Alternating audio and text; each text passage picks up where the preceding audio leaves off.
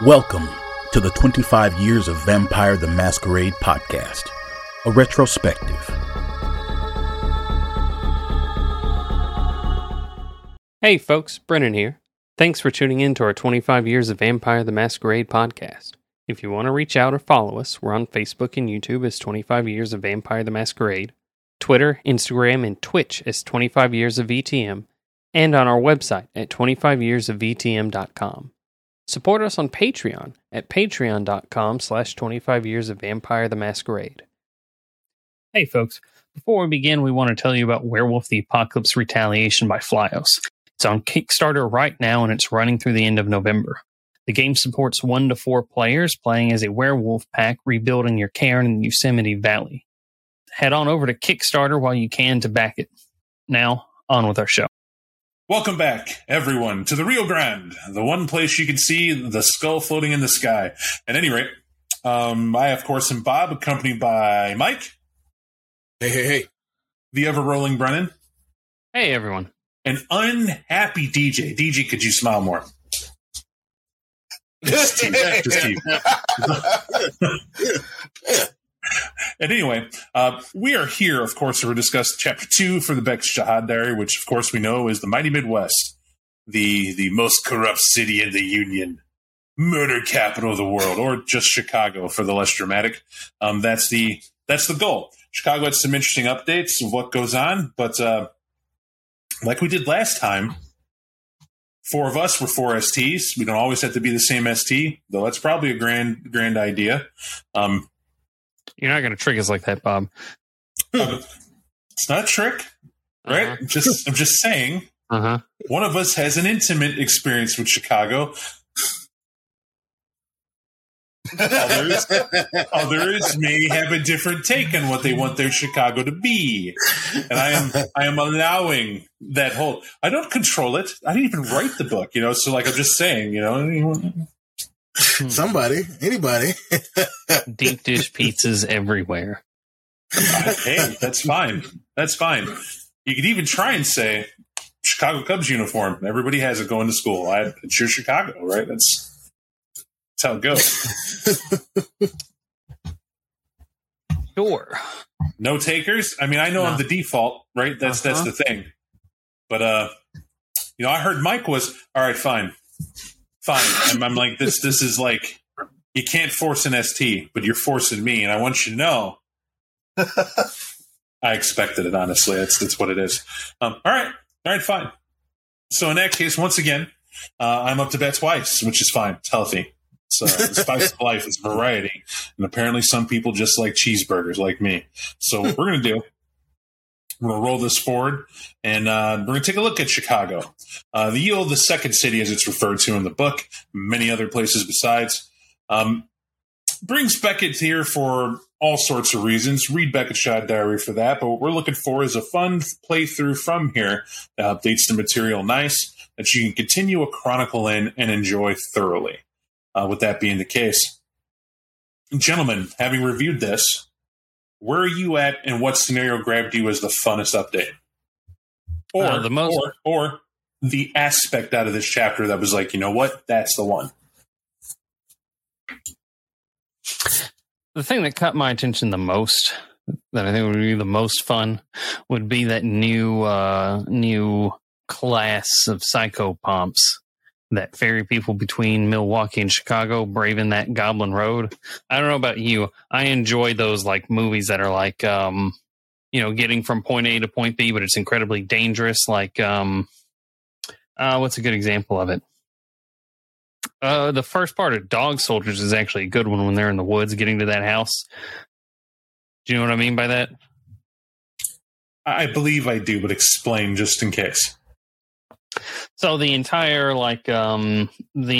plot of the story would be something that seems fairly simple, right? You're just supposed to go from point A to point B. Get them to the Greek is weirdly another example of this, although not to a horror bent.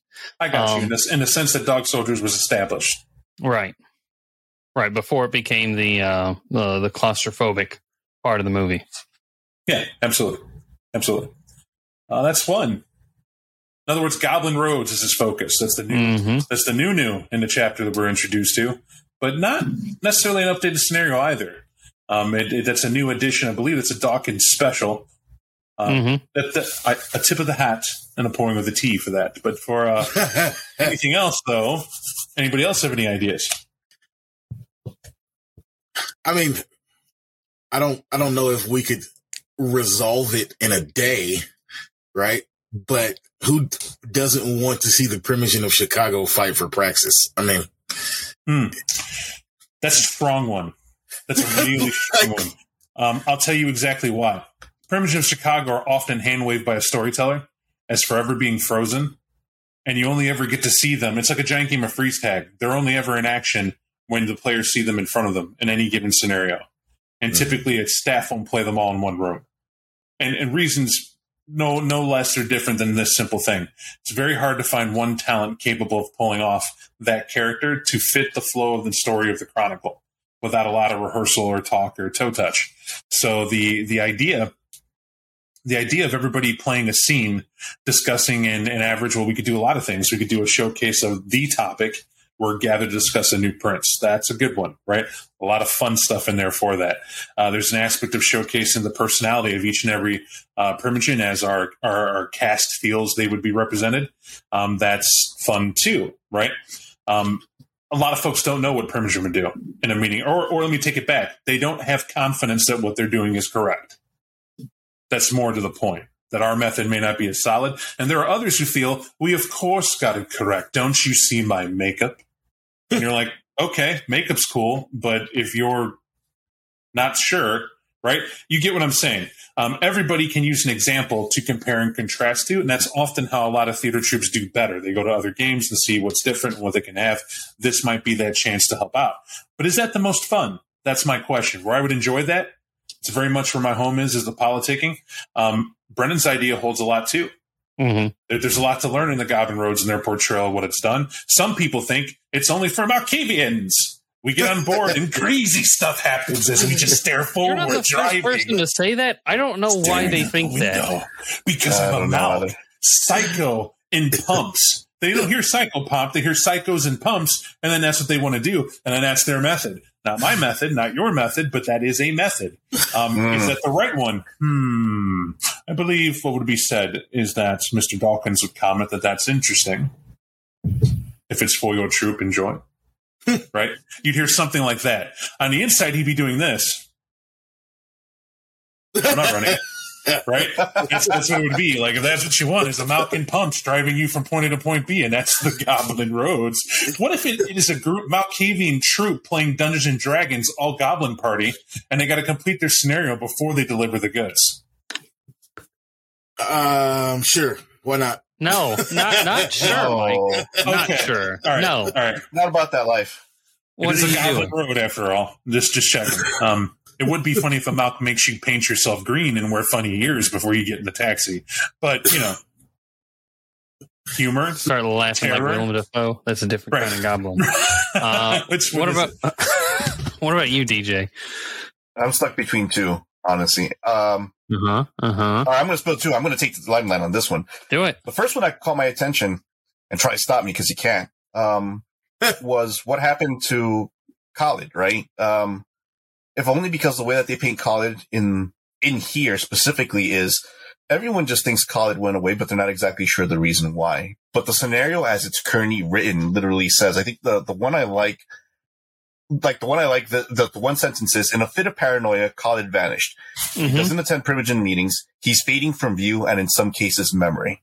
And it's like, because he's aware of what's actually happening within the city itself. But the crazier part about it is, even though he's fading from view, you could almost think of the confiscate power of just like how powerful he is, because he has been around some time. He's not to the level of Menele or Helen in this point. But it's crazy because then he wants to have other neonates be awake to know that this kind of crazy stuff is happening in the background. But at the same time, the way they phrase it is guided, right? So I don't know if it'd be interesting, but I guess the way that it was very well written to propose it would be something that, is it horrible to understand? Yeah. Does it tie into the chapter? I think so. It'd be interesting to see, but the high speed, low drag version I'm also taking a look at Eric Tho's desperate, trying to figure out and get rid of Portia, if only because I think it plays out like a horror vampire movie anyway. What's the big and bad? What does it really do? Now, hear me out, folks. Even though we have an idea of what Helen of Troy is, or in this case, Portia as it's presented, right? Because we've seen Interview 5, etc. We know it's kind of the MacGuffin for it. This chapter did very well to entice me to go, when Beckett meets her and she just starts chomping at his fingers made of steel, I was like, how crazy is it that they execute this? How much more messed up is she? How much more capricious could she be? And so I don't know. Those were just things that kind of tickled my fancy. No, not really for me. Not playing through that. Let's look at the two shockers that we're overlooking. That not overlooking meaning these are my favorite, but this usually happens that right, different tickles for different pickles. So let's. That's probably a horrible way to put that. I was just writing. We don't judge. At any rate, it's there now, right? Nothing's wrong with classic dill pickles in a jar. So. It's a really awkward start to that. Just keep going. I can't stop digging. What I'm referring to is the Inyaga angle. Inyaga is an often loved character overlooked for me, and I couldn't tell you why. I typically when it's played, I'll be honest. Here's my honest hard opinion. I think you take a dominant culture that is really out of touch with things vampire, and you make a black old woman to be put in there as something to portray. Most STs. I'm sorry, you guys are Casper mostly, is what it ends up being. You definitely don't know how to play or what you want to do with that. And what I mean by that is that your culture ghosts from it. I sincerely believe that. Like draws to like. And when you play an NPC, you got to have your skin in the game to begin to understand it. And often out of respect, I've never heard it done poorly. I've never heard it done to be humorous. It was always Inyaga is there and you can talk to her and we'll do that. But typically a chilled is made that she, didn't really have, but you make one because folks don't want to mess up what that NPC represents. Do you see what I'm saying? Right. Right. The humor in me goes, because y'all white. Y'all white. That's what happens. Dominantly white. So it's awkward for you to play an old black woman from Africa and want to do justice to it. Right? Any different than a lot of people, because let's face it, Brennan's look and how a lot of people feel about that stuff it's a mix of we're worried about doing it wrong. We're worried about not giving it. Mine looks mostly because I didn't know DJ and Mike were white with me. But, they are. They are. I never told you that. The funniest part about me is that that's a different topic, but a quick point. Whenever anybody's like, "Oh man, them white people," I'm like, I don't know white people. Have you been to Europe? They don't either, right? They're either Polish or Russian or German or Irish or Scottish or like, well, what's the white? Oh, they haven't been in the sun. Have you seen that region? Like, there's all sorts. I've also seen. Never mind. It's one of those things that got me tickled to hear a bunch of Swedish people at a party laugh about when someone did it because I said, "Y'all white." They made fun of me about that. Just like it's not a thing, and I was like, "I'll stick with that." So I believe it. It's freeing. But the point is that caring about culture is not funny. That respect is there. However, this is fictitious. So a scenario where Inyaga is a figure that is played to the reason that they added her to the book to have it, which is she's actually a Liban. Right. And she's further trying to expand in the knowledge that, hey, your European clans that migrated over here, wherever you believe you came from, we're more diverse than you think. And we may not even be of the same blood. We do things differently, as we know that can happen, right? So the vampires from the Dark Continent are different, distinctively. And it makes sense for that character to be here. And I've always enjoyed that update. But what's most important is she's here because there are ancients. There is a problem. There's more to it. It's like now they added depth to a character that ties in a lot of the weird that they introduce you in this chapter. And it's not just Goblin Roads, right? It's ancients that are sleeping. And that ties in with the Xavier angle. I'm Xavier, former Justicar. I'm hanging in the Midwest because I'm going around with a whole cadre of Gangrel looking for these ancients and seeing what this is, which is a plot introduced in a novel, I believe, The Eye of Hazamel, and all that came with that back in the day, if you know the novels. If not, they're out there. Check them out. They're not bad. They're pretty good. But the point is that that's interesting. but nowhere near as interesting as my personal favorite, where I like the Inyag angle to have a lot of fun with it. And I don't know how DJ could do with playing an old black woman from Africa, but I'd willing to let him give it a shot. Or for fun, if Mike want to do his dreads up right, he does a great accent, and we can get that going on, right? I would put too much Honey Child and Chicken Necking in, but I think it would fit. But the point is, I'd make effort strong. But back to the point, the other one is Nikolai. Yeah. Problems with the Tremere Chantry. This is like one of the mightiest chantries they put in print that they never 100% flushed out, and I think that's what made it strongest. They gave you strong characters, told you of a chantry, and you had an idea of where they might be, and they were always delivered as like you couldn't topple them. Nikolai, powerful Tremere Elder, body of a child. There he is. But to watch him, there was a gargoyle that was put there to watch him and was sent by the clan to do so because they didn't trust him for some reason. It's as if this little one reaches farther than he should, or maybe it was fear. They don't really know, but they put that limitation on it, and that's interesting because here we have another scenario where they're hardcore doubling down on Tremere, which would be interesting to play in that chantry to see what's going on under Lord Nikolai, who even in this chapter, I believe it's this one, he makes somebody stop breathing talking to Beckett. Just he does. But right? I'll pause. I got to interrupt here because I think one of the things that I thought was really, really great about this chapter, especially as it's talking not only about Nikolai, but as well as Portia, is they also speak about the Beast and how the Beast reacts, because they also introduce a character called Maxwell, who's Kai, who had been in the city, had seen death, and then he decides he wants to stay on the Goblin Roads because it makes more sense to him to exist in such a fashion. And then Beckett's always talking about like, okay, well, I see you're keeping your beast at bay. But there's a specific line when they're talking about Nikolai and he's forcing that guy to choke himself, right? He's like, I can't get this guy to kill himself because the body's just going to stop him from doing so. I don't have that power yet. But I do have the power so that when he does wake up, he will remember and he's just going to choke over and over and over again. And then Beckett has that line where he talks about Nikolai going like, you know that same fascination that kids and probably serial killers have when they first kill like a frog and I take a look at it? And he takes a look at Nikolai and he's like, but that's a human reaction. Mm-hmm. It's not a beast reaction. It's not a vampire reaction. It's a human reaction.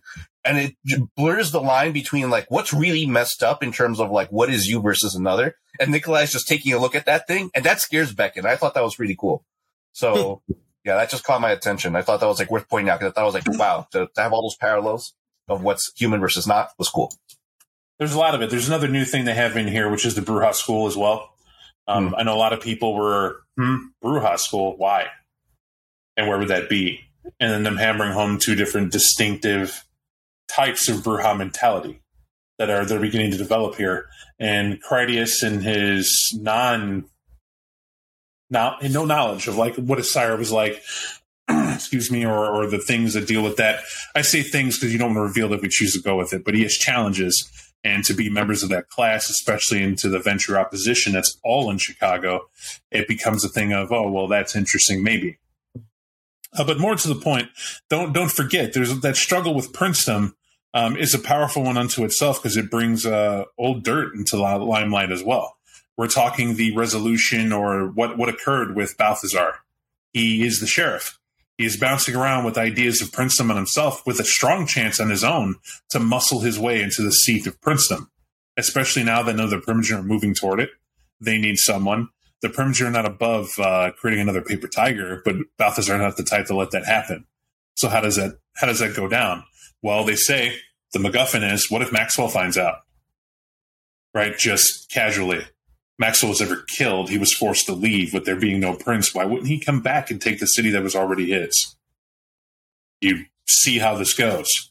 And that's where you have those stuff. But for most, it might be foreshadowing. We pretty much can predict what happened. We have the V5 book where Maxwell is now sitting in the burbs, plotting on taking Chicago back. We know Balthazar is a sheriff who is now a former sheriff on the run from his chilled that woke up that's now hunting him, that's an anarch, and all that jazz. And we know that. Is that interesting to play through? Would it be interesting to see how that goes? Would it be different if you played the roles? That's the question. Now, to me, that scenario seems like it's played out. They used it. They opened it up in V5. They told you how it went. Just to do different than what they chose, does that seem to be what we're trying to do with this? Because we already know. They did that scenario. We can see how that scenario plays out. Now, we can comment, did you like their choice with that scenario or not? That's valid. But what we haven't seen, a strong Goblin Road portrayal. We haven't seen the Tremere shenanigans. Mm-hmm. We haven't seen what Nyaga's up to. And we haven't seen what Xavier and the Gangrel could be doing with what went on with that. And, they have, like, ancients in the Midwest. They exist. That's a thing. So, to me, I would say that's all of them in total. And now it's selecting the one that's the most fun to you. I would say, though I am not overruling, the aspect of playing a predictable plot that people already know, because books after this totally reveal that, may not be what we're looking for. There are other scenarios we haven't seen. I'd agree. I'm still liking the Goblin Road one I threw out earlier, but I'd also like to see, as a potential second option, that Volo Bog, what's at the bottom of that. If we just decide to gangrel it up, I don't mind playing a gangrel twice in a row.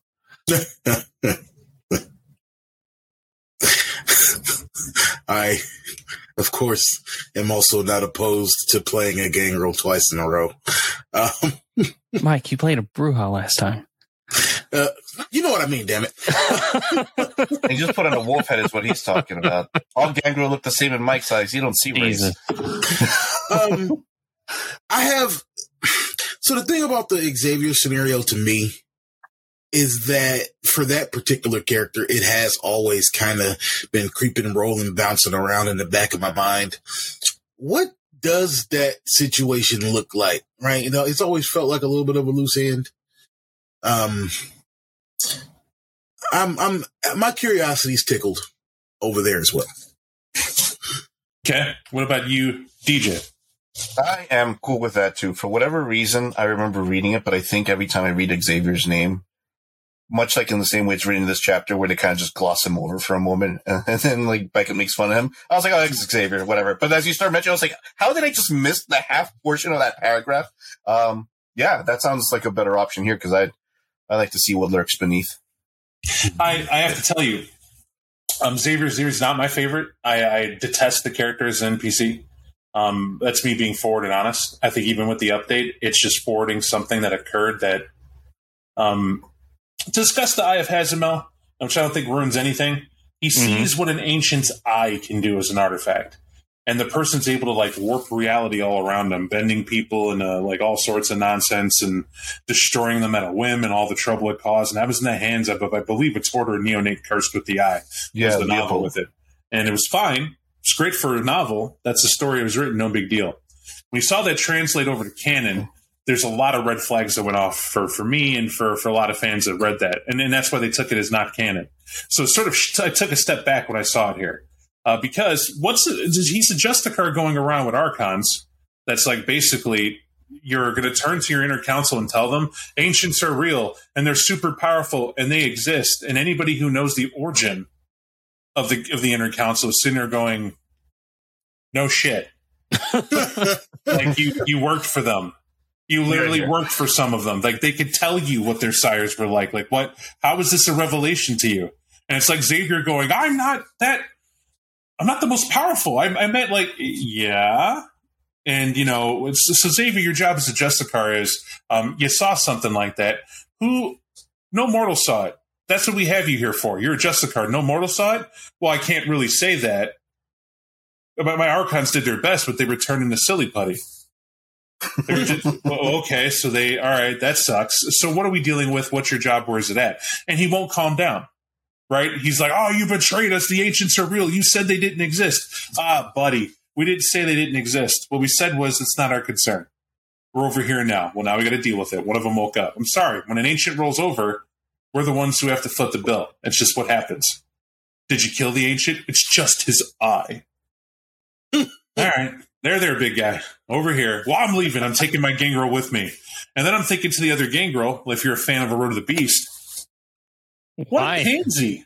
What a pansy. Right, exactly. Why? Like, you're Road to the Beast. Like, Xavier, what the hell are you doing? This is exactly why the Road to the Beast exists, baby. Like, we're out here living our best life, and you're over, what are you doing? Like, but you understand the power. You're literally crying you're not the most powerful. That's it. And that's what it leads to. But this says, here's a chance for me to find the love in the character, overlook my personal first pass prejudices, and actually build a plot with a Xavier that I could digest that would be in play to deal with a different problem entirely. Now, where the Eye of Hazimo may be in, may not be in, and that's not brought up, but the ancients are real. Here's the story. He's now investigating something entirely different. And, or not, depending on how it goes. But I am tickled to have a chance to play him going, oh my God, you know, he's not supposed to be all this, and that'd be just kind of funny to me to see that happen. Here's the fun facts, though. The Tremere idea is fantastic, too, and I'm just going to state it, even though that's not what we all want to agreed with the majority. The aspect that Nikolai sends out neonates to explore the Goblin Road, I feel that hits across two scenarios that fit very well. Mm-hmm. Right? Over and done in one. The confidence of playing Tremere is that that's more investigative, more creative, that's more exploring the beauty of what that could be, and seeing at least a portrayal of it, which fits strongly. However, that's only because my personal misgivings of one NPC shouldn't get in the way of the fun of what the other one could be. So, sounds like we're getting our Wolfie claws on, and that's what we're going to be doing. That's fine with me. Anyone who's heard me talk at all, I always have a smirk with Clan Gangrel because I kind of feel that Clan Gangrel is a lot of Gangrel. Yeah, No matter where you look, there's more Gangrel, and that could be because there's a WWE character named Gangrel that didn't help my humor toward them. You know what's better than a wolf claw? More wolf claws. Oh, okay. Just saying, you could add humor to it. Didn't help. I've been to a LARP where I've seen them actually use that very theme to have a Gangrel championship belt, like proudly carried around. You know, World Heavyweight Champions, things like that. If you remember El Diablo Verde, I mean, people's fun is different, but at a point when you clown in your hobby, you turn it into a clown game, and that's what I've never had fun with. But that stuff, I like the challenge of overruling it and seeing if I could fall in love with it all over again. Hopefully I do it justice. We'll see. If not, on camera, you'll have me going, Mike should have done it. He loves Gangrel more. Worst case scenario, you could just kill Xavier in this game. It's not my style. I'm going to have to get real serious. Wear my hair in front of my face. Maybe get contacts and... You smell the ancient's blood. You see the sky filling with danger. We must protect the masquerade. I call forth the wild rebel. Why are you protecting the masquerade? You're not a Justicar anymore. You quit. I see. Brennan, this is your last chance to save me. But and the Methuselahs are out there. Okay, I tried. They've always been there. I tried. Changed nothing. I tried. That's all I can say is I tried. Now we're just going to stick with it. So that's what we do. The Xavier Investigation, Ancients, Spooky Things, Midwest Chicago, Second City. Check it out. Hopefully, it's a lot of fun. I know it'll be fun, folks. I'm just clowning a lot. It's easy when it comes to Xavier. Maybe a school of Gangrel X-Men can come and save the day. Jesus. I really hope that Wolverine will be there. Anyway.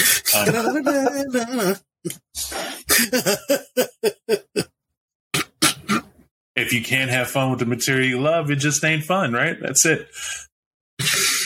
All right. So any parting comments, words? No. All right. Gotta tell you, I'm excited. There's cast involved that definitely have time, enough timetabling that have interest. And I should see new faces up here tackling roles. But I'm going to ask our audience, they're going to be super nervous, just as if you were up here. It's going to be their first time on recording where I am a ham, right? I'm as quirky as it gets. I could care less about, I'm cool in the camera. So they may not be. So give them a chance to warm up, give it a trust. And I'm certain they'll do fine, though. And then we'll all have fun and a good time. So, Brennan, Mike, DJ, if you got nothing else, man, this is a wrap. And we'll see you on the playthrough. Yeah. See ya. Peace. Hey, everybody, and welcome back to our Beckett Jyhad Diary playthrough. And very exciting. We have 2 new cast members who are here today. And to that end, we're just going to kick this off. That we're going to go through a whole name introduction again. This time I remembered. And when we do so, basically just give a quick rendition of just your name and then who you're playing. And a little tidbit about your character if you would be so kind. But let me tell the scenario real quick so this kind of fits real fast.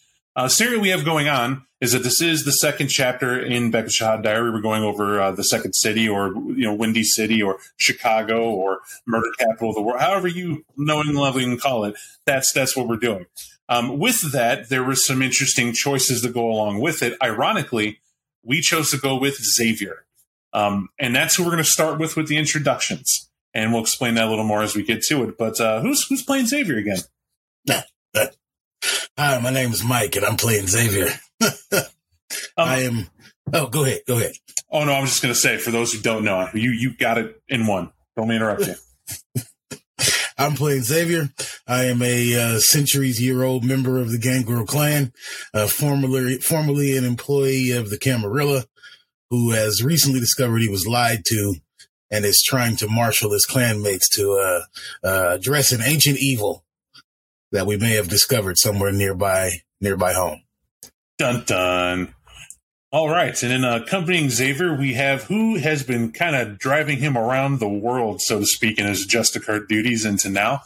And DJ, if you would. Hey, folks, I'm DJ. I'm playing Mark de Brabant. I am a centuries-old vampire as well, Gangrel, who at this moment in time have become disillusioned with the old world and have taken up spot in the new world. Interestingly enough, Mark has taken up what I would consider some of the Midnight Courier stuff, because he does have quite an extensive amount of transportation. And he is accompanying Xavier because he's very much interested to see whether or not this former Justicar, former member of the Camarilla, is worth his salt. Mark himself being part of the Camarilla and still a card-carrying member. All right, and then last but not least, we'll introduce them as a group and let them break it down individually. We have the notorious Wolfpack. To save a lot of effort, I'm going to give them a disclaimer before anything is said. The Wolfpack notoriously, by history, Loden used them effectively to defend the Chicagoland area, and I use that term loosely. Like any good Camarilla prince, the Wolfpack raised hell. They were always assaulting and harassing anarchs and everyone else, but for whatever reason, left the city alone. More or less, they didn't care to go into the city. And this suited it just fine, as if to not let them dwindle away or have to blood hunt him, because that would cost him resources. It would weaken the hell out of what he had. He turned around and said, let's pull favors, let's get them something important. And this time, the Wolfpack has earned a notorious ranking. They liked their job as bully boys and have decided to keep it. And funny enough, a Justicar agreed. And they were made Archons. However, these Archons were assigned Illinois and extraneous duties as needed, but extraneous never came up. They've just been, if you can imagine undead hellbikers, this is kind of what these Gangrel are. But without further ado, we're going to start with Muckus, if you wouldn't mind telling us about your character. Oh, I'm Muckus. I'm playing Ramrod, a guy embraced off of the bike tracks and the circuit of people who like going really, really fast after he got hurt and couldn't ride anymore. And so his sire, Tyrus, didn't want him to lose that freedom of the bike. So he's been riding with Tyrus ever since. Very good. And then, of course, without last but not least, and it's not last, Brennan, you're almost invisible to me at times, because it's like we're mainstays. We don't exist. We're talking heads. So I apologize. So we're not at the last but least. In fact, that would be skipping Glenn. I apologize, Glenn, please. Yes, I'm playing Antiochus. Sounds good. Yep, but I prefer to be called Dread. And I'm a Greek-American biker, born in the forest like any classic Gangrel, and I'm here to drive my highway to hell. Well said. And Brennan, so I don't mess that up for the third time. Hey, I'm playing Tyrus. He is the leader of this wolf pack, sire to Ramrod over here. And really, the talker of the group. Whenever we need to talk, no one here likes to talk, right? Someone's got to do it. But that also means I'm the one that gets to chew on the bones first. So I'm pretty happy with that. Here to do a favor for some friends. So I'm here with my group and Xavier and, Mark over there. Now, to give a little backdrop of what's going on to set the scene, Volog Bog is in Ingleside, Illinois. And it's like a little sleepy hole-in-the-wall place that has some cute features in the town, if you can imagine it. First off, the Metro train station goes from Chicago and Milwaukee, right? Any of those cities, you can meet up with one train ride, get out to where this town is. What's cool about this town, they have a place called Dogs and Suds. If you've never heard about it, it's like a little not bellhop's the wrong word, car hop is the term. Place where you can kind of drive up, get classic Chicago hot dogs and what have you, and they bring them out to your car. And they do car nights. This is how the Wolfpack knows the area. This is one of your stomping grounds. You drive through this place, and the draw was, in particular for Ramrod, it's kind of the era feel that you have of this Dogs and Suds. Now, you don't go there to eat, but you might go there to just chill out for a minute and wait for the next order to go do whatever. And it's not that far to get to either city if you chose to push and do whatever. Now, in this particular draw, though, I should say you kind of got you used to be 5 in the Wolfpack. It's dwindled down. That was the last Chicago Blood War. And that is what's bitter in the eyes of the Wolfpack in the aftermath. Now, reason being is because there were no Clan Gangrel that came to your rescue. It was only ever the Wolfpack, same as it ever was. And you heard this call, some grand story about how Gangrel are leaving the Camarilla, you no longer have a representation there, but it's your choice if you leave. You didn't understand it when they brought it up to you because, like I said, you barely understand Archon, that title. But you understand this much. It affords you the territory you have. And as far as you see it, if it's not the city of Chicago, the rest is yours. If the road goes there, that's your turf. And so here you have Xavier, who's quote-unquote put the call out. Now, the only reason you had to sit down with Xavier in the first place is because there's a woman everyone here respects, with the exception of Mark. Her name's Inyaga. And Inyaga has been in Chicago as a staple for a long time, and everyone assumed she was Gangrel. And Xavier knows something else about it. The Wolfpack didn't really care. She seems a Gangrel. There's just one creepy aspect about it, and all three of you understood that. There was some overtly predatory thing about her.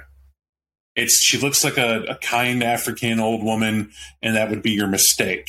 She's somebody who likes perching on things. Like her leaping from the ground to a branch wasn't unheard of when she wasn't thinking about how she was moving. And when she gets among people, she never walks in a crowd of mortals. She's always hiding off to the side or at an impossible height in a building or something like that. In fact, the meeting you guys had was in a parking garage. She appeared there. Everyone else drove up there, including Xavier, getting out to have a chat, just so you all could see that, yes, all of you know Inyaga, and that's why you're there. But when I mean by appeared, it wasn't she was invisible. It's that whatever form she took to land on that rooftop, you sensed the dread of her before she was there. And when you turned to see her perched and she was smiling, nothing to be that you couldn't approach her. But you knew it was speech time. And even Xavier, there's an unknown respect there clearly, but that talk was had. And it was very simple. She had asked both of you, on both sides of the fence here, both being Wolfpack and Xavier, that there is a place called Volog Bog, and it's in Ingleside, Illinois.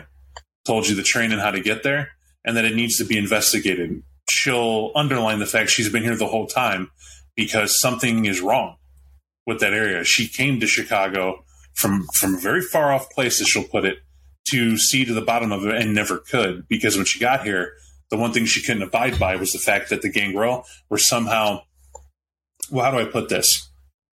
In terms we can understand as players, we'll just keep it simple because for the audience as well, to not be too political, they saw the Gangrel as being something that was to be used, not something to understand as the predators they were.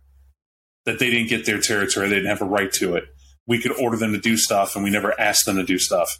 And so she, as an elder, approached the so-called Primogen Council, and they just de facto made her a Primogen.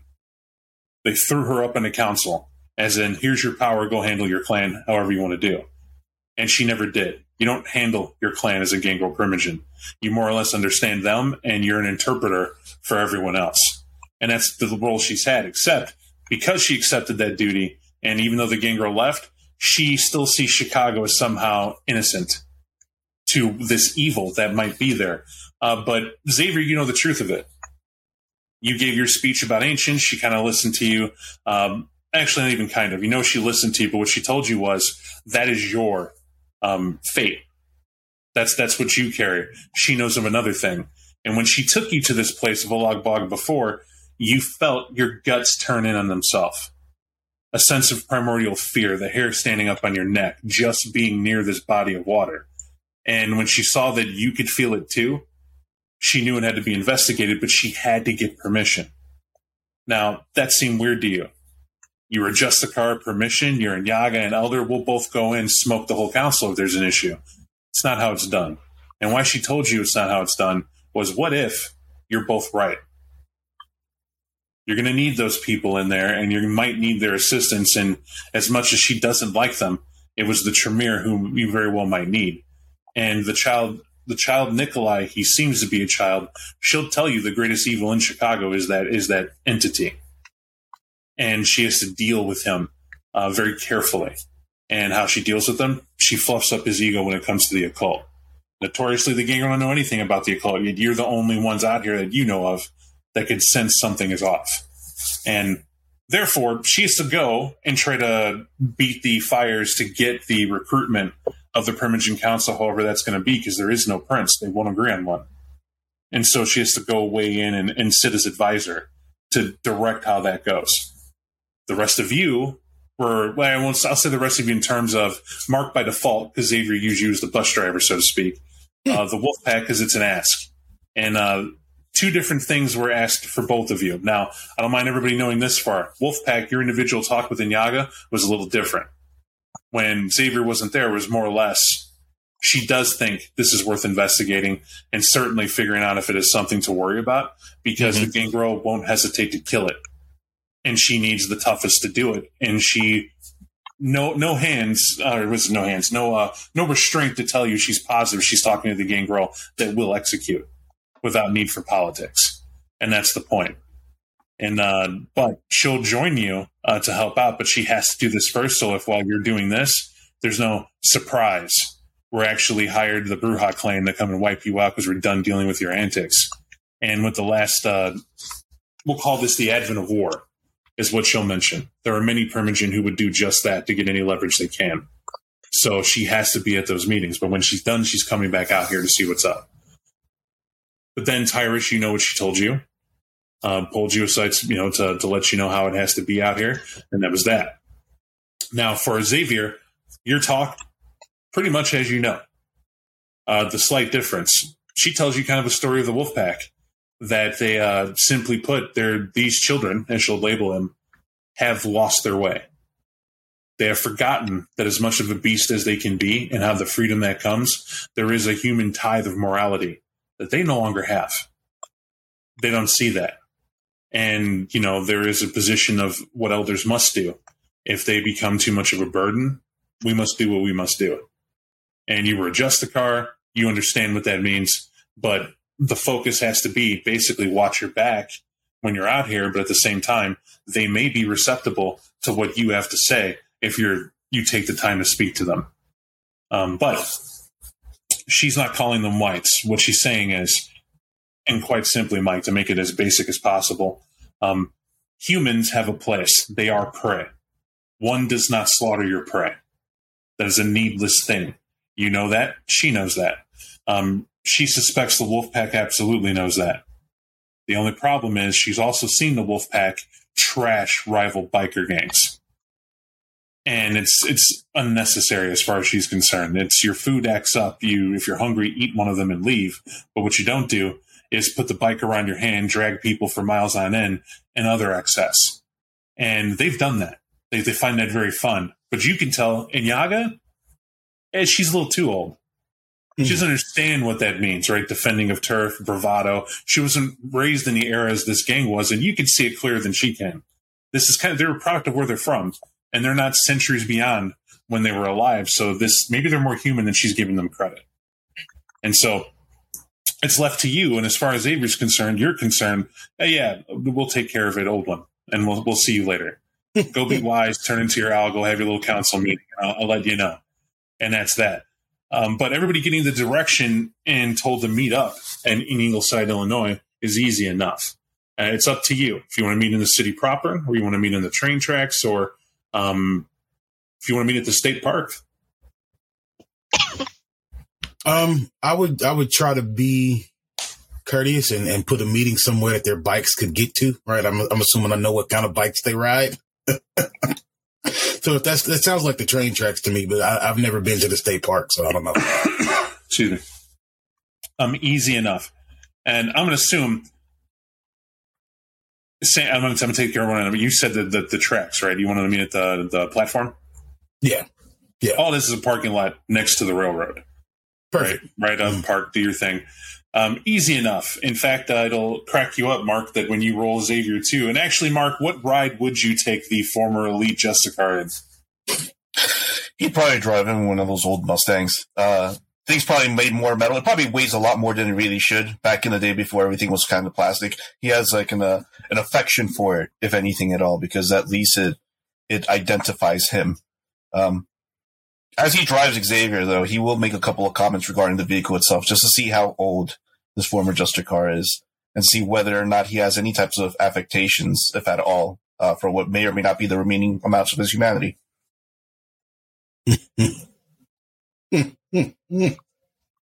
What you trying to say?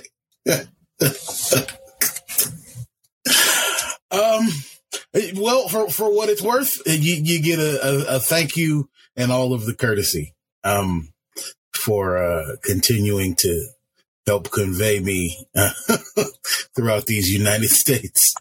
No comments directly about the Mustang, though. So it's pretty legit.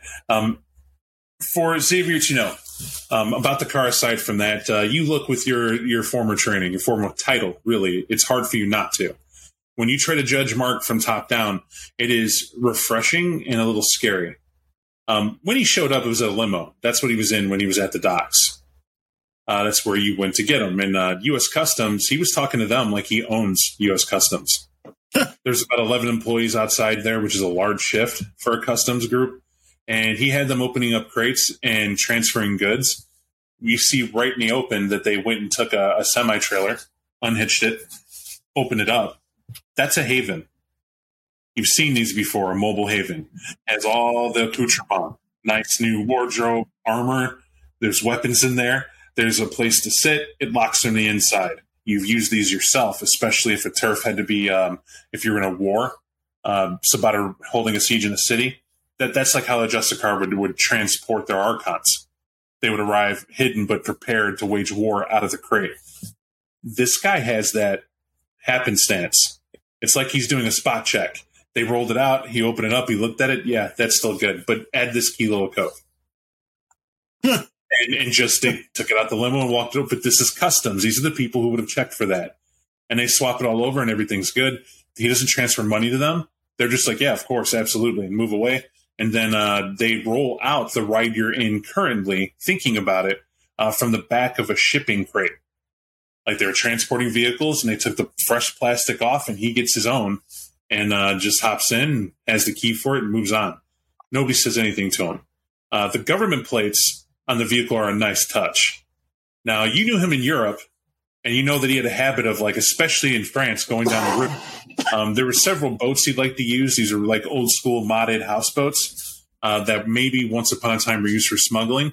Looking at this, hell yeah, they're used for smuggling. Like, if there was any doubt, this guy just basically has a friend of a friend of a friend everywhere he goes to help it along. And so when you're out here, this is nothing to him. And you begin to understand that it's hard to not see that was a test from when he asked you, and you either passed it, you don't really know. Being a little hidden is not a bad thing.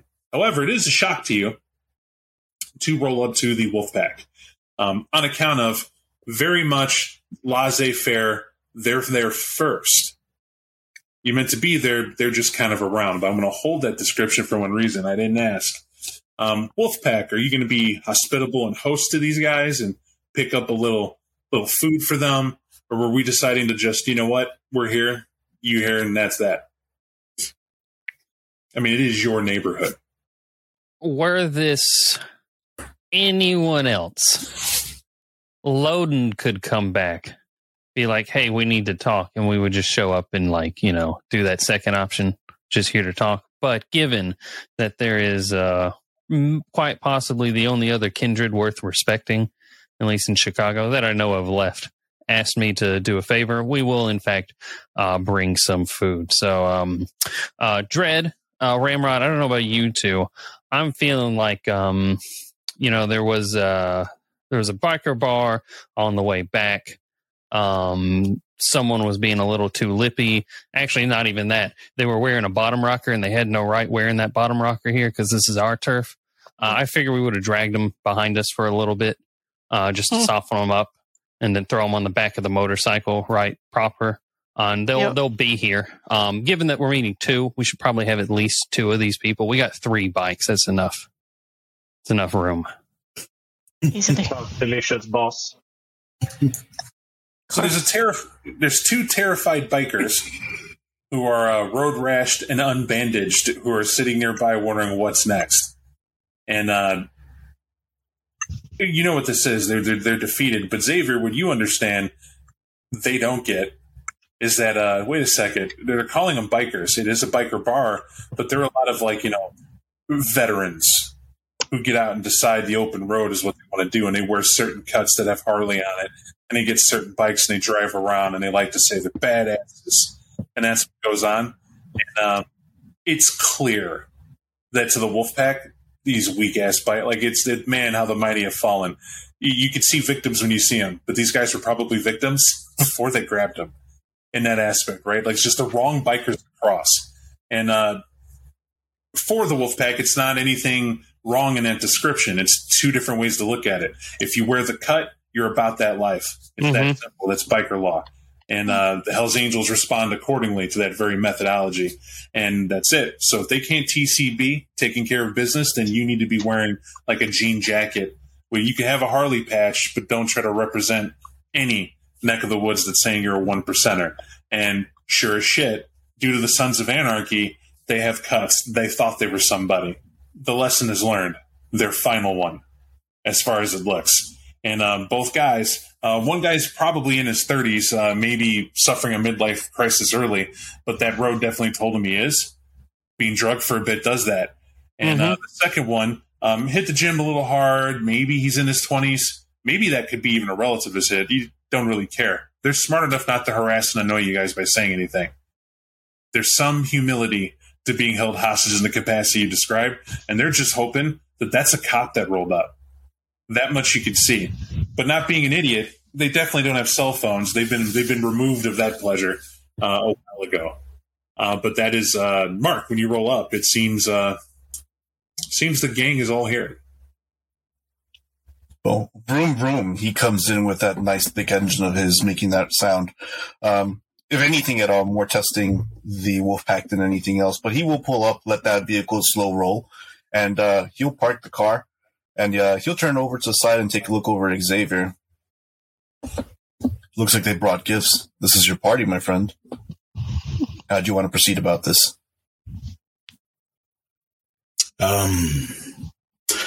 Let's be polite.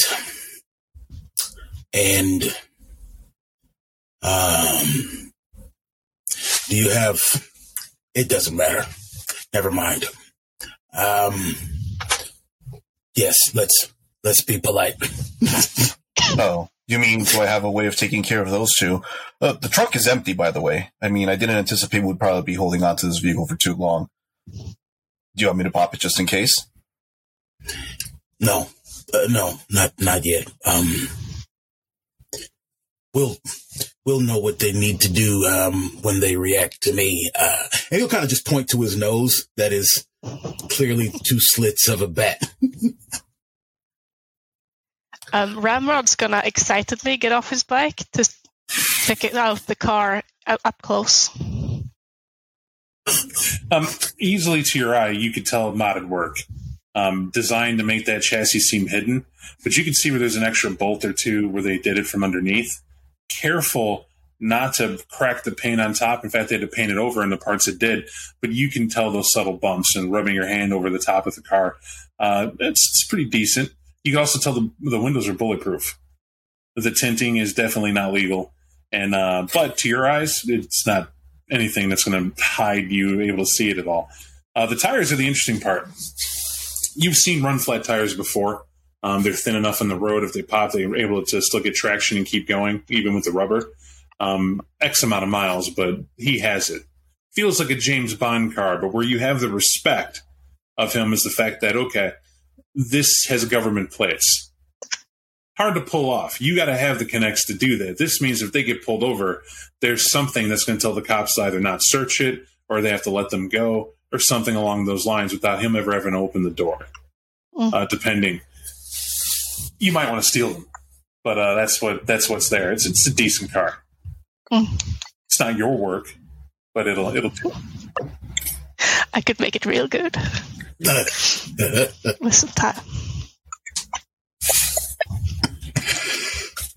But no, I'll be sure not to hit Ramrod with my car door when I pop out in all my beast traded glory. Mark will exit right afterwards. He'll let Xavier take the walk out for a second before he himself will pop out. And depending on where Xavier stands, he'll at least stand by his flank. Or if he's just meeting him right outside his door, he'll just lean on his vehicle and offer a nice little 2D grin to the wolf pack.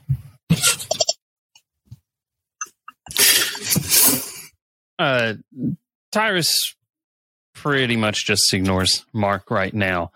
He doesn't get up.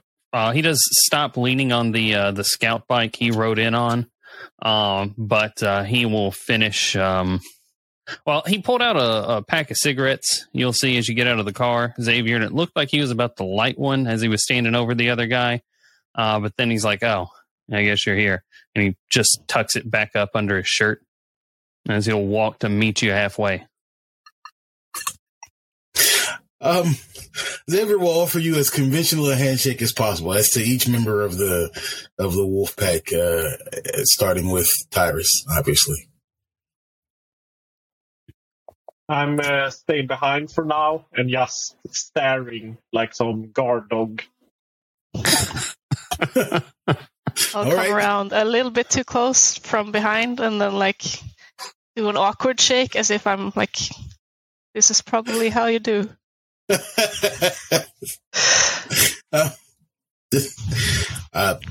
Thank you all for your time. On such short notice as well. And he'll kind of gesture at the captives.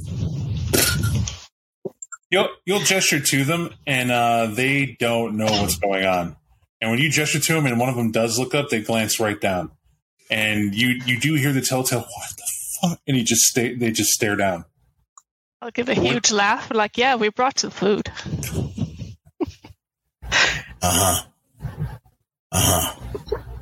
Well, I don't wish to be rude. This is Mark. Mark, have you met Mark? You hear the kid of the captive say, "Hey man, hey, we don't want to hear nothing. We're not. Can we go somewhere? We don't know nothing. We didn't do any drugs. We don't do drugs. This has nothing to do with this, man." Up. He'll get quiet and look down, and the other guy has a makeshift hand on his shoulder to kind of steady him. Whether it's the benefit of age or shut the hell up can get a lot worse, as they knew. Most likely are the first words you said to in a hot minute. So that's where they go back to.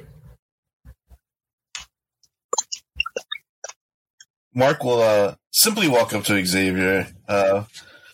He'll once again just kind of give him the once over moment. He's like, "Don't worry, I'll have him put away for now." He'll look at the rest of the wolf pack. Hey everyone, Mark, pleasure to meet you. I'm just gonna put these in the back seat for a moment, and he'll just open up the back seat of the door, and he'll one by one start putting them in the back. It's not hard. For added effect, you keep your hand in the back of their neck, because absolutely, when the younger guy gets towards the car, he tries to run. However, if you've never seen fear like this, it's almost comical. You forget just how strong you are and how fragile a mortal can be, as no doubt there's bruising, as you support his entire body up as he tries to run with just the back of his neck. And it's funny to see his legs kick once or twice, and then he realizes, what the hell? And you're like, "Yeah, get in." Oh, and he gets in. After that, it's like, well, I didn't try to do anything. And we'll just say the old guy watching from inside the car already is just shaking his head as that kid gets inside. Don't worry, James. You stay back there. Everything will be okay. And you just pat the top of the vehicle before heading back over to the group. Both his hands kind of in his pockets, and he just kind of rocks back and forth on his heels. Mark, for the edification of our wolf pack here, is like standing a mighty 5.5 feet. This guy's a little bit wiry built, but he's got a look of a little bit of a shaggy hair and an old school look, like maybe he existed in a time where humans just happen to be a little bit shorter. But that doesn't stop him from being just as genial as he is. I mean, I can't imagine I'm much larger, actually, now that you mention that, DJ. Things were a lot different 400 years ago. We weren't nearly as tall. It's all right, Mike. It's okay. Don't judge me. In my mind, I'm always me. But no, I just ask you guys: have any of you ever been to Volo Bog? Go fast, sure. We go up and down all over, not just Chicago's domain, but the whole state. There's not much of this place we haven't seen. Uh-huh. Okay. For Dread, you didn't call it Volo Bog. You called that the disposal. I'd say for the better part of 30 years, whenever because you're in the biker cliques. In fact, you're a nightmare name. You're someone who can walk into any biker place of a legitimate crime, and the presidents bring you in immediately. It's a party, so that they can go in the back and have a chat with you when you tell them what the new way to be is. And it's kind of what you're used to. You don't even think Tyrus is aware of that, but that's what you bring to the wolf pack, and that's that. Tyrus is a different rep. If anybody has a problem, no, they don't. And that's all on his own.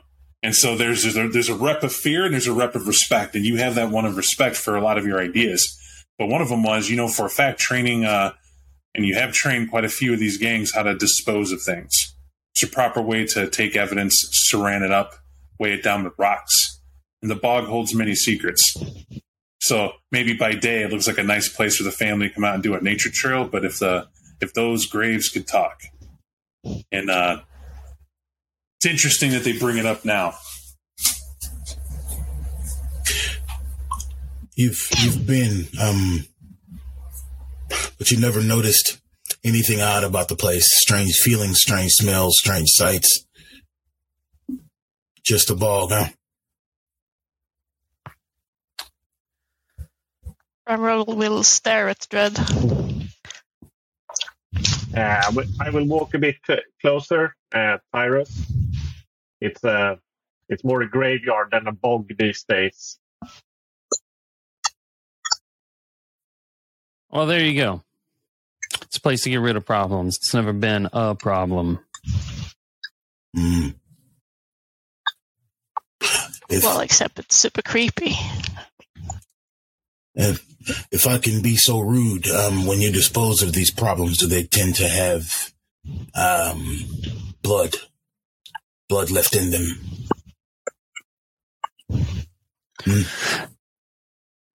Some do, some don't. Usually they lose all their blood when we get them over there, them being in multiple pieces, tend to just run out all over. Just bury them in like a grave. Like this is some cemetery back in New England. You cut them up, maybe weigh them down in a bag and toss them in different parts. And yeah, they show up later, but usually it's just bones or nothing anyone can do anything with.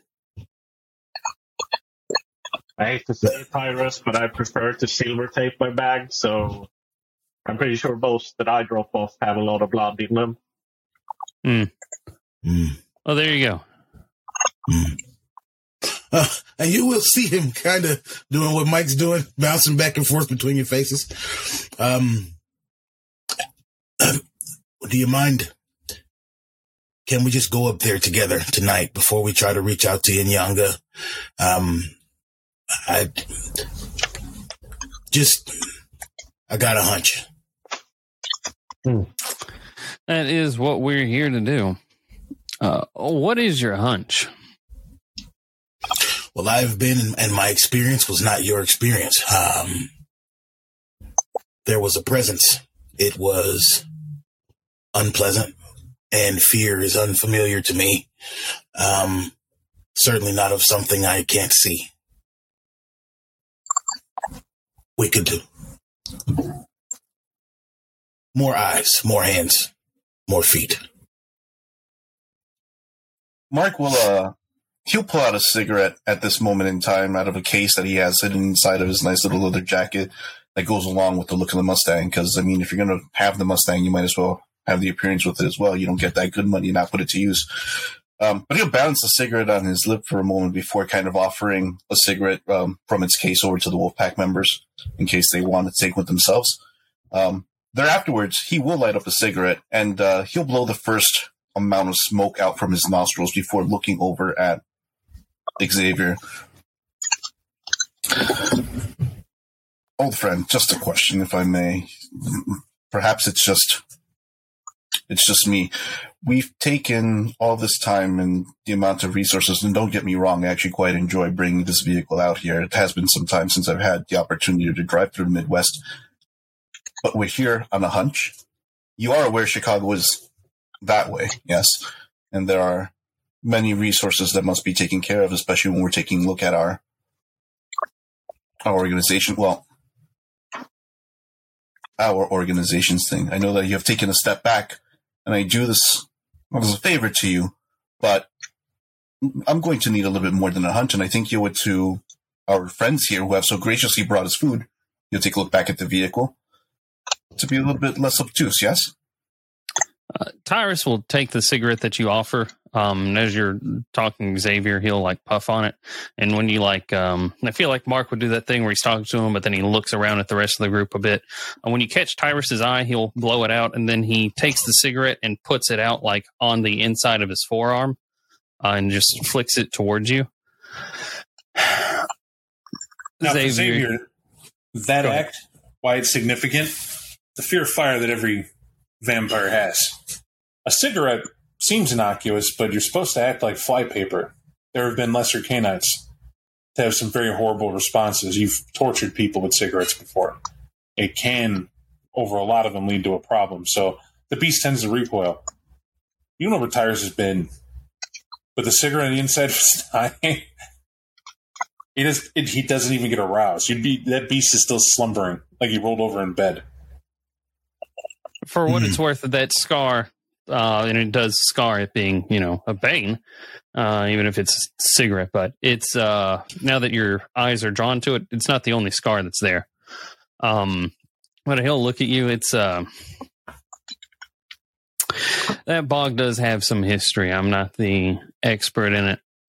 No one's ever stayed around it. Like Ramrod was saying, bad vibes and all. Story I was told is the bog was made from a glacier that crawled its way down up from the north, and it brought something with it. At least that's the stories that were told to me. I've not felt anything around there. You say you do, fine. We'll go up and check it out. If something down there needs putting down, well, we're the one to do it. I don't mean to rush you. I'm sorry. And Xavier will try to step around the car so we can get access to those gentlemen who were offered up moments ago. Every single sorry and difference thing that he's doing, Ramrod's thoroughly confused. Why would you? I'm going to take a big sloppy bite if you don't say anything or stop him, out of whichever one of those men I can get to first. As you can imagine, when Batman, as in the negative Batman, from Stephen King's Night Flyer, steps around. Or Man-Bat. Open the door. It's as if they could smell it's going to be one of them, and you see a fist fight erupt between the two. And what you see is the old-timer from the inside of this vehicle has a wine bottle. It's definitely what Mark had in there, but you don't drink it. But you forget these things. Maybe a different clientele, maybe this vehicle was made for somebody else. But that wine bottle is used with great effectiveness by this older guy who begins clubbing this kid over the head. And you just opened the door. That's all you did, Xavier. And as the kid's dazed, he grabs him to pull him over to shove him towards you. I will there's like a motion, like I'm bringing my head closer at the same time as I will grab this man. And I'm going to just try to get at a nice, meaty throat face area section where I think I can draw some blood quickly. Because I can't, I have to show that I appreciate the hospitality. To you, it's hospitality. You're like, feeding's great. You're growling low. You're enjoying yourself. Everybody can see he needs a moment to top off as you're kind of left to yourself for a moment. But for you to note, Xavier, the gesture where you're like feeding a little bit, and as you're going at it, you look at him, kind of give him the wink and the nod. We're not eating steak at a restaurant, pal. And when you give him a wink and a nod, all you have is somebody like small in the corner to the other side of the vehicle as you realize this vampires are real, monsters are real. The horrible stories that he's heard about this weird ass ghost biker gang that can come around and do shit. He's anywhere, but in Logic Land, just hoping if he could be invisible, it's all over his face as you're trying to make him okay with good eating. I'm not going to take the time to drain the younger man that I'm feeding from currently, but then younger would have taught me that you have to be polite to the chef. You have to show them that you appreciate what they've offered. Sometimes for a mortal that's with a belch or a fart, to confirm that what you received was noted and good and thank you. So I'm going to drink from this man until he passes out, and then I'm going to stick him back in the back of his car. Well, while you're feeding, enjoying yourself, everybody else, he's taking a moment to pause, leaving you to your own devices here. Mark will take a quick look back for a second before he looks over at the rest of the wolf pack. He's like, apologies, it seems like he's still jet-lagged. He only recently got in. I've known him to be a little bit more talkative after he's fed. Tyrus, I'm not staring at you for an answer. For Mark, you're not certain if Tyrus hears you as he watches Cyrus. I'm Tyrus. He watches Xavier walk all the way back to the Mustang until he gets into it, and after that, he'll actually act like you exist. Is he always jet lagged? Only recently. I also wouldn't be worried if for whatever reason he's still spooked after his encounter. I don't doubt that he's encountered something himself, but here we are. And who are you to him? His chilled? His old lady? He'll smile. If only I would have had more perks if that was the case. No, I'm his bus driver. I'm his chauffeur for the evening, or these couple of evenings while he's still here. I'm getting a good kickback out of this, if you would say a thing. Former Justicar and all. It has a certain ring to it, and being able to assist one might be able to assist me in the future as well. Mm-hmm. Ramrod will give you a tip of how you could make your car better. Nice. He's like, it's actually, if everything goes off well and this isn't so much of an issue, you'll look over at Ramrod. I wouldn't have any issues with you taking the car itself. As a gift. I mean, you are being patient with us. I mean, my friend here. And he'll take a look back just to see whether or not Xavier's done eating or not. He's done, but there's an awkwardness to him as he has to lick the wound. He's kind of putting the kid back and making sure his limbs are in and whatnot because he passed out. And the other guy is just sort of like, leave me alone. And you hear Xavier like, you're all right. It's okay. No worries. You're all right. As then he then shuts the door to stand up, his head barely touching over the top, as he said already.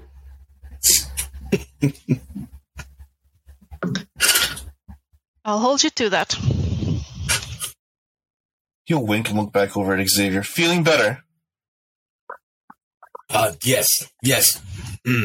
Thumb. Literal, actual, kind of clawed, talon-like thumb.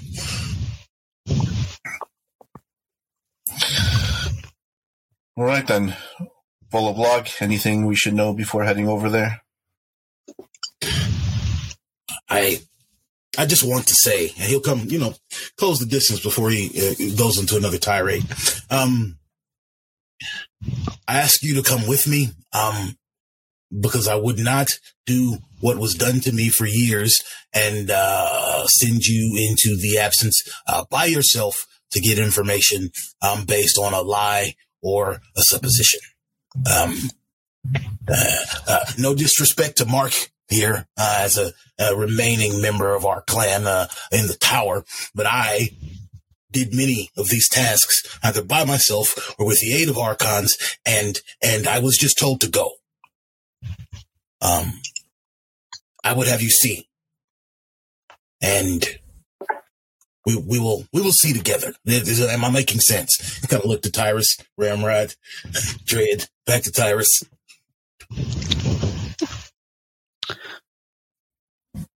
No. But if there's anything there to see, I guess we'll see it. Xavier, you got to understand, we've been Archons by Ramrod. What was her name? Inya Gaga? No. The other. Matter. Yeah. Yeah. One that gave us our title. I don't care about her. We're not we don't do what we do because we're Archons. We're Archons because we do what we do, Xavier. Working with Justicar isn't a new territory. We know what that's like. We're not here because you used to be a Justicar. We're here because this is a gangrel matter. We get shit done. It gets done. Good enough for me. Yes. Okay. And he'll spin on the heel and head back to the car. He'll before Mark, the rest of the crew. Go ahead. Before Mark goes away, I'll touch him by the shoulder. I don't care how you get rid of those guys. They're your food as far as I'm concerned, but if I see them anywhere in this state again with those bottom rockers on, I'm going to pay by 95 with their flesh. And I'll just tap you on the shoulder as we get onto our bikes. He'll take one quick lingering look over at the people before giving a small shrug, and he's like, "Je comprends." He'll head over to Xavier, and he'll get back in the vehicle, totally ignoring that there's a mortal in the background that may be understanding their conversation. He's like, "Very well, then I guess we should take a look at your boogeyman. I'm assuming that you're keeping this young gentleman in the event that we need to take a nightcap?" Yes. Also, we might he'll start up the engine, and he's like, "For your sake, my friend, I hope that there is something out there." And he's like, you have quite a way about you. I don't remember you ever being this way, especially amongst them. Don't get me wrong, those people are deserving of their title, this wolf pack. They've seen battle. They most definitely have seen battle. Not to say you haven't either, but you seem a little shaky. Is it that real? Mark, I have never seen or felt anything like it. I told people that I trusted, who I risked my immortality for time and again, what I saw and what I felt, which wasn't a lot to see, but the feeling was unlike anything ever. And I go and I rant and I embarrass myself in front of the fucking council. And they looked at me like a mewling child. So either they knew already, and they lied to me and to you and everyone like us all over the world for no reason. They could have just told us. We could have organized. We could have done so many different things if they had just told us. Who have we not faced? Who have we not killed?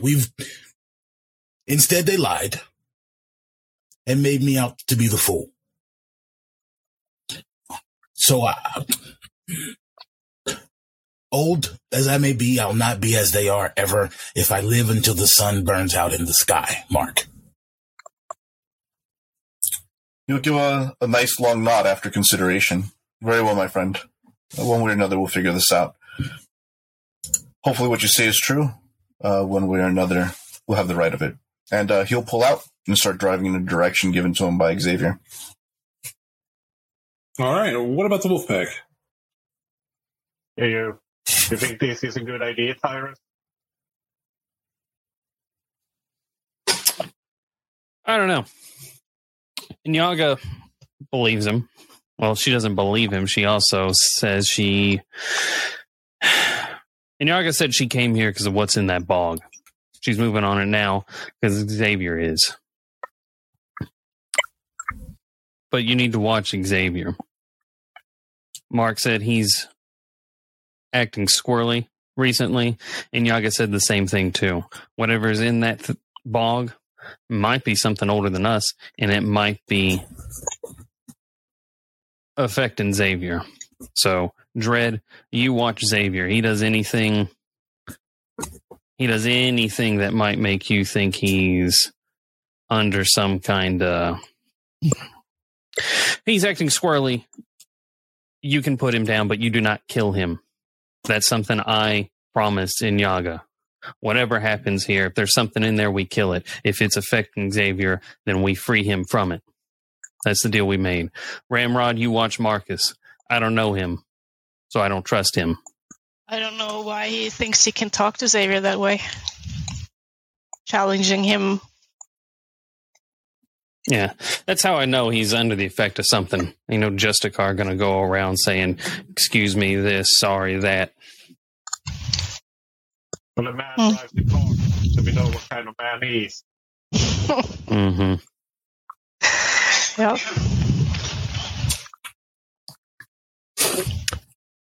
Depending on how this goes, we might get to wishbone someone tonight. We'll just have to see.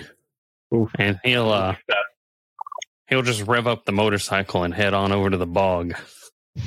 Yep. Yeah. Right there on you. Catching up's not hard, but I just have to ask, Mark, are you going to show off, or are you just going to obey the traffic lights and the stop signs and do your thing?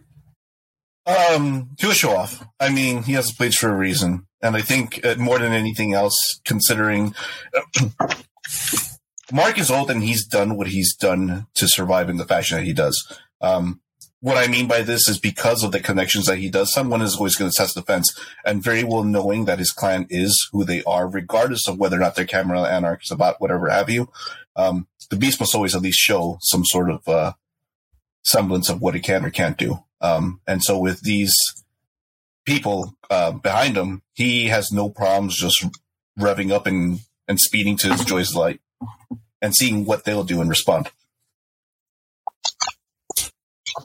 All I could say is as he's on the road, guys, you realize he's a speed limit driver. He's obeying a road, the signs of it, whatever, until you start gaining on him. And when he sees you getting up close, probably a quarter mile out, you watch him no longer obey a stop sign, completely blows a red light. And it's like he's taunting. You're going to follow? What are you going to do? You're kings of the road. I think we understand a challenge when we see one. Mm-hmm. Mm-hmm. Tyrus just blazes past him. It sounds like he just, once we started catching up to him, he just started driving like how we drive normally.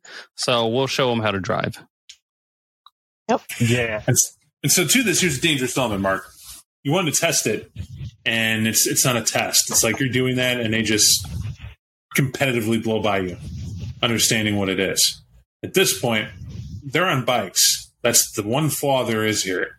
If you decide to play bumper cars, advantage is to you, but they definitely have speed. They can't outrun you. Those are nice bikes. They have good pick-me-up when it comes to top speed and getting there. You could see you have about, give or take, 10-minute ride. Definitely ignoring speed limit and everything else. It's what they're willing to do it. And you realize, sleepy town it may be, there's occasional traffic. There's folks who use a gas station and are heading on their way home, and they're shocked, as you expect the sheep to be, right? Who's breaking the law? Oh my God, they're going to call the cops. And that's going to draw attention. Odd thing you know. Excuse me, you see a speed trap. They'll roll through it. The cop probably in question is he just probably woke up. He did just wake up. You can see that look as you roll by. Is going to be trying to at least catch you, as often speed traps go. The bikes flew by. All right, you guys are doing about a smooth, I'd say about 90 at this point. What I call the cruising speed for Kindred, who know we won't die in this wreck. And that's fine. You're flirting. This is not the top speed they can go to. It's not the top speed you can get to. But the simple fact is, how do you guys want to play this out? Knowing, by the way, Mark, you do have a cop with the cherries on behind you at the moment. Oh, that's fine. I'll just he's not going to be able to catch up. I mean, at one point or another, he's either going to turn back or call for more. At that point, I'll be concerned. Right now, I'm just keeping up with the others. I'm going to tell you, you're keeping up with the others, and you see Xavier roll on the window, crawl out. He has to put his clawed fingertips in your car to be able to get purchase of a handhold initially, to stand on the hood on the passenger side with his palm out, seemingly very excited that we're doing this competition driving. And the cops you thought weren't going to get called, now more cops will get called. This went from a speeding thing to where if we can catch you, get a ticket, to a what the hell is going on? We need to pull these people over before they hurt themselves. And Mark, you get that. And to confirm it, here you are in your radio channel switcher as you go through it. And what you'll hear is, Dale, I'm serious. You need to wake up. Get everyone in the station down on here. I'm out here going on the highway block because Bob's not there. And we need to catch this guy. It's a black car with government plates, but they got some crazy guy on the hood with 3 bikers they're chasing. I think we really got a drug war. Says it over the radio. And what you'll hear is radio discipline car 12. We don't use names in the radio. Oh, right. 10-4. What do you want me to do? They were clocked at doing 92. He's like, yes, keep on them. Backup's coming. We're en route. And in the distance, those in the bike, even over the bike, you can hear sirens. You're not blind. In fact, folks who are in top speed will note it is hard for normal noise to hit you. However, those sirens are designed to cut through. They're meant to get your attention. So you are to pull over for the authorities. They're a distance away, but they're coming in hot. You know that. Well, I'm going to say for you 3, you could just leave the road. That's what your bikes afford you the ability to do. It's like they're going to get close enough. We're about to show them what a chase is. I'm not going to at all tell you this would be a hard thing for you to ditch cops. But I will tell you, you would lose the competition then that apparently Xavier feels is afoot. As Mark's driving his moving land surfboard. Like, that's the best way to put it. Ain't no has-been just car going to beat us. That's what I can tell you right now. So what we'll have here, if no one's backing off, and a very interesting drive out there, it's easy to see.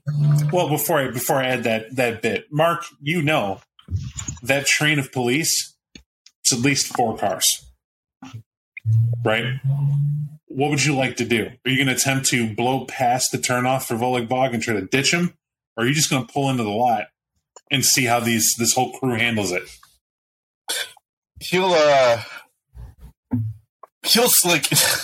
he rolls his eyes for a moment and like he actually smiles for the first time, like a genuine smile, not one that he's putting up. But he'll tell Xavier, listen, I'm going to keep driving. You drop off. I'm going to lose these guys. I will, again, just kind of grab that rim of the window and say, no. Take them to the ball. I have a plan.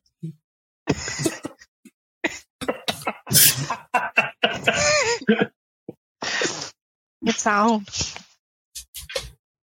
Wait, This how is how I close know is the you're car? crazy.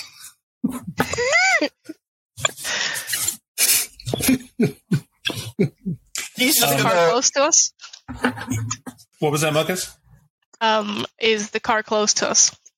Oh, hell no. Like, by the order of saying he's blowing past, Tyrus is going to beat him, and this is a race. And you're showing how you ride. 3 bikes speeding ahead. So, know a thing about bike, we know them, right? Their maneuverability is why they're king. Your bike's worked on by you, Ramrod. They're absolutely got an unusual top speed. And so they'll top out about 112, 120, depending on how hard Tyrus is going to push it. He's not honestly, you're jerks. It's like, this car, he's not, if he hits 125 in his vehicle, great, but that car's going to have all kinds of issues in terms of any slight alteration.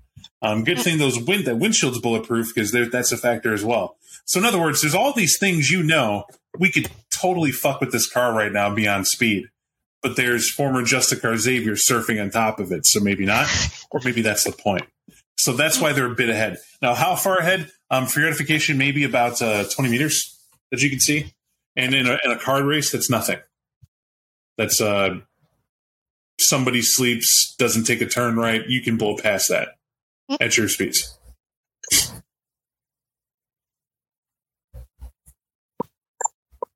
If it helps, yes, someone's shouting something.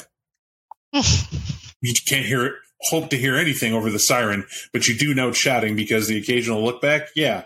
Xavier's like ducked down in the vehicle, and you can tell his head in there. He's not attacking him. Got to be saying something, and it sounds a lot like,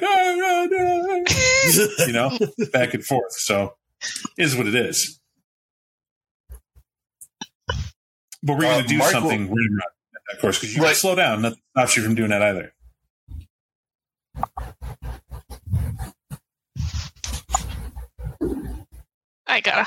I'm gonna let the car come, slow it down just enough so that we're side by side with the car, and then do a stupid stunt just to show off that I can.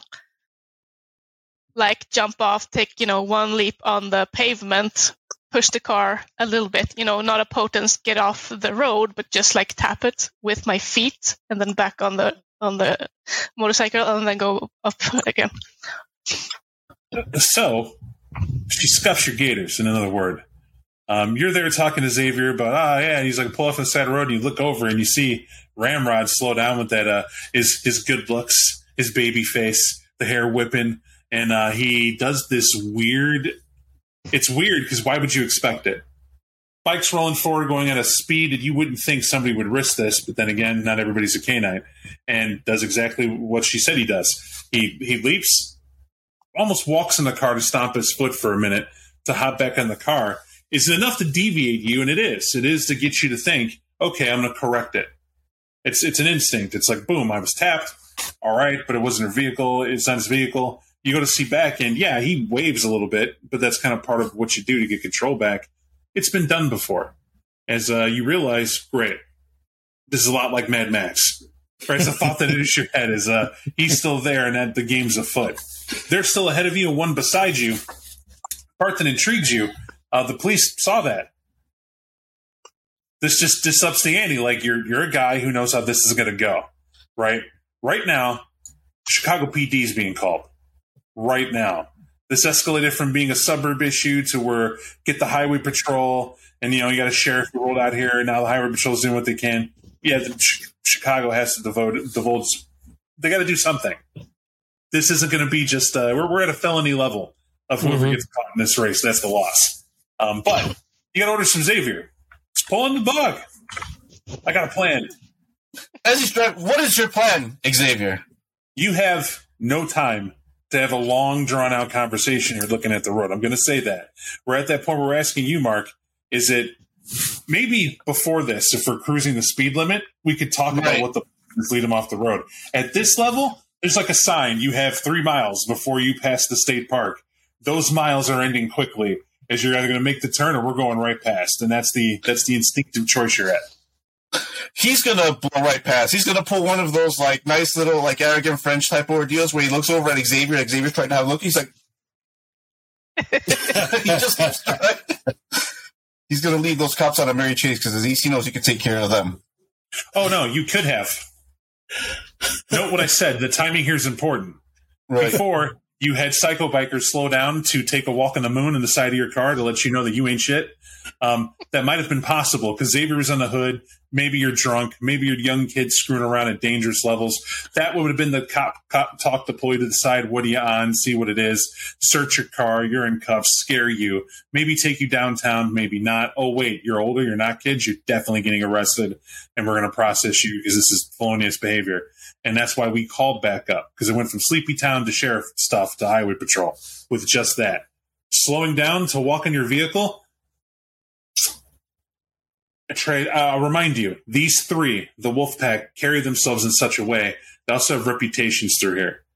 And to see that if you're this small town cop and you hear, hey guys, bikers are a real problem around here, but there's a particular group of bikers. Just don't.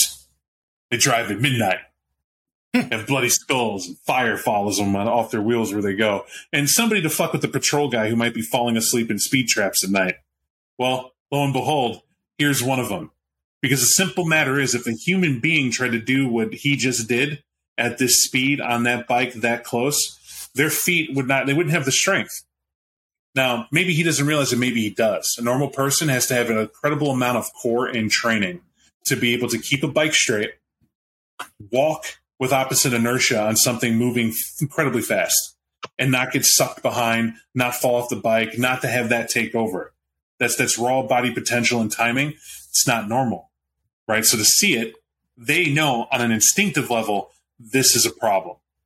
And so they're going to do it. They want to get the biker and you. And what sucks is Grandma's just smiling at you, has yet to look at oncoming traffic. Doesn't care if it is coming. You can see it's not coming, but it's a whole new game of chicken. Basically saying, without having to say it, how big are your balls, Mark? I'm in oncoming traffic and just walked in your window, loser.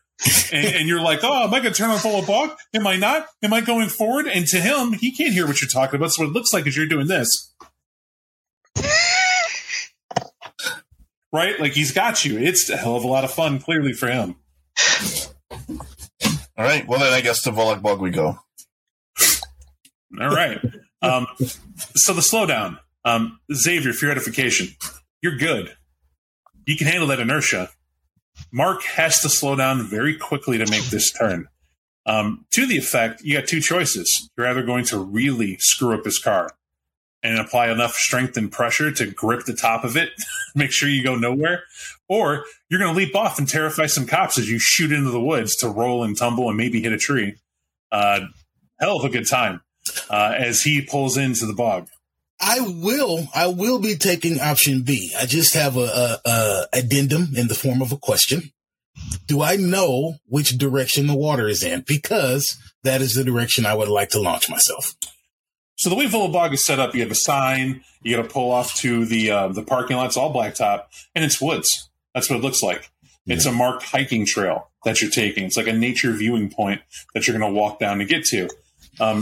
Xavier's been out here before. You know for a fact that everything out here is floating on Volog Bog. The trees, the plants, the bushes, the beautiful flowers, they're floating on top of the bog. This whole thing is estimated 50 feet from stepping off the ground. And so you have these cool wood platforms that are linked together, like you've seen before, that make a bridge to a lookout point called the Eye of Volog Bog. And at that lookout point, they have a scenery placard and everything else to describe what's going on with the bog and why that is. Really cool. But you have to walk through woods to get there on a trail. Is it anything for a gangrel? Nothing at all. Would you shoot into the water? No. No. Maybe if you had like a flying like Batagia or some bat wings as you did that and they could see it, you could Evel Knievel your way towards the water. But so no, my intent, I wasn't like trying to aim for water to cushion the blow. That wasn't my idea. My idea was that I just wanted them to be able to know from seeing what I did that the water was my destination. Because I figure I can't talk to them. I'm on the top of a speeding vehicle. Okay, we'll tell this from the eye of the cop. We're driving along. I get out the horn. Pull over. This is not going well. You're already in a lot of trouble. Don't make it worse for you. And Mark, you're like, you son of a fuck gangrel. And you brake to turn, right? You don't instantly do it. Obviously, you're slowing down greatly to make the turn. Just about 50 would be you're skidding a couple feet and fishtailing before you can inertia your way through. However, Xavier, like a lawn dart, right?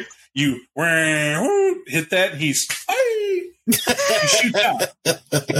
Now, to the cop, you just committed murder, right? That's what just happened. We went from a felonious chase, disorderly, whatever you have there, to some hijinks, and that biker's going down too. We're gonna catch everybody here, and then you make the turn. You deliberately made a turn with somebody on the hood without care, right? So this is if you get a lawyer, maybe you could be a real sweet talker and say that was manslaughter, but it certainly looks like the intent was to kill. He shoots off. Oh, God. Xavier, I have more to yell about the trees than I do you, right? When you fly off, do you dodge a tree? Maybe the first one, but the second one you don't go through. It's like you feel your back shatter, your bones snap, and everything else kind of whip around, and you're laughing at it because it's a wake-up call. You just fed. It's like, boom, and you slide down, and you feel your bones healing on its own as that good old resilience the Gangrel Clan's known for kicks in near instantly as you're standing up. But while you're laughing is the look in the police. You can tell by how they're following. 3 cars stay on the biker. The other 6 that were there, wasn't 4 because they're all staggered out to catch up. You may not know this. A police tactic is if we're in a high-speed chase on a threat, they're actually trying to stall traffic. In the background, they're trying to make it to any traffic oncoming. They're not. And so they have a couple cars there. But you see, when you shot off, 3 broke off. They apparently were in communication how this is going to go already because they didn't anticipate it because 2 other bikers already went ahead. And so they're trying to get there. Easy to say. Why you're laughing is because you'll see these cars like pull in to get Mark boxed in. That's the goal. They want to make sure he's not driving off anywhere. Now, Mark, for your sake, you're not an idiot. This is a parking lot for a forest preserve. There is no way to off-road and get away.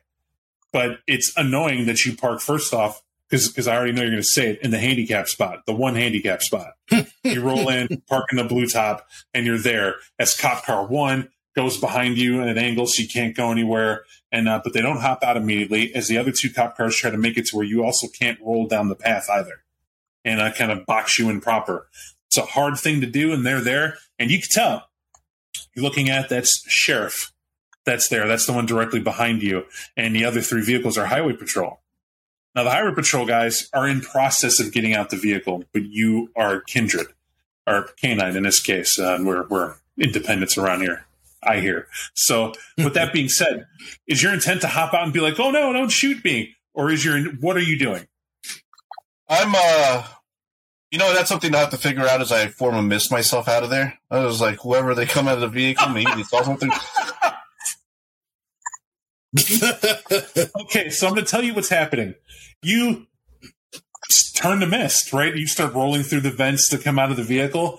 The guy in the back of the car and the kid who woke up during the chase, they are screaming and banging on the windows. It's on fire! It's on fire! It's on fire! Oh, what's happening? Oh my God! They're screaming. You'll see a patrol car. Stay calm, stay calm. Just we'll work to get you out. And you see them try to bash in the window with their elbow. It doesn't break. They mag light hit it. It doesn't even crack. And so the rookie aims and shoots. And when that reflects off, they're like, holy, this car's bulletproof. You'll hear that called in. And they're like, these poor guys.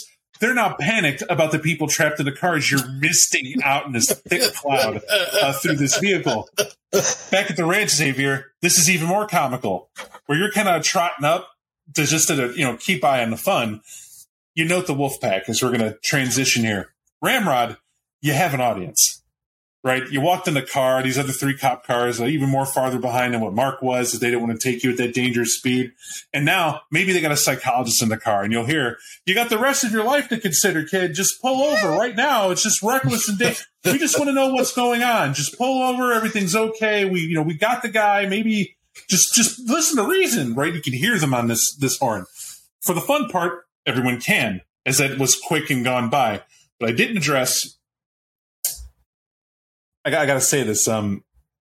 Tyrus, Dread, we're in a situation. Mm-hmm. You're way ahead.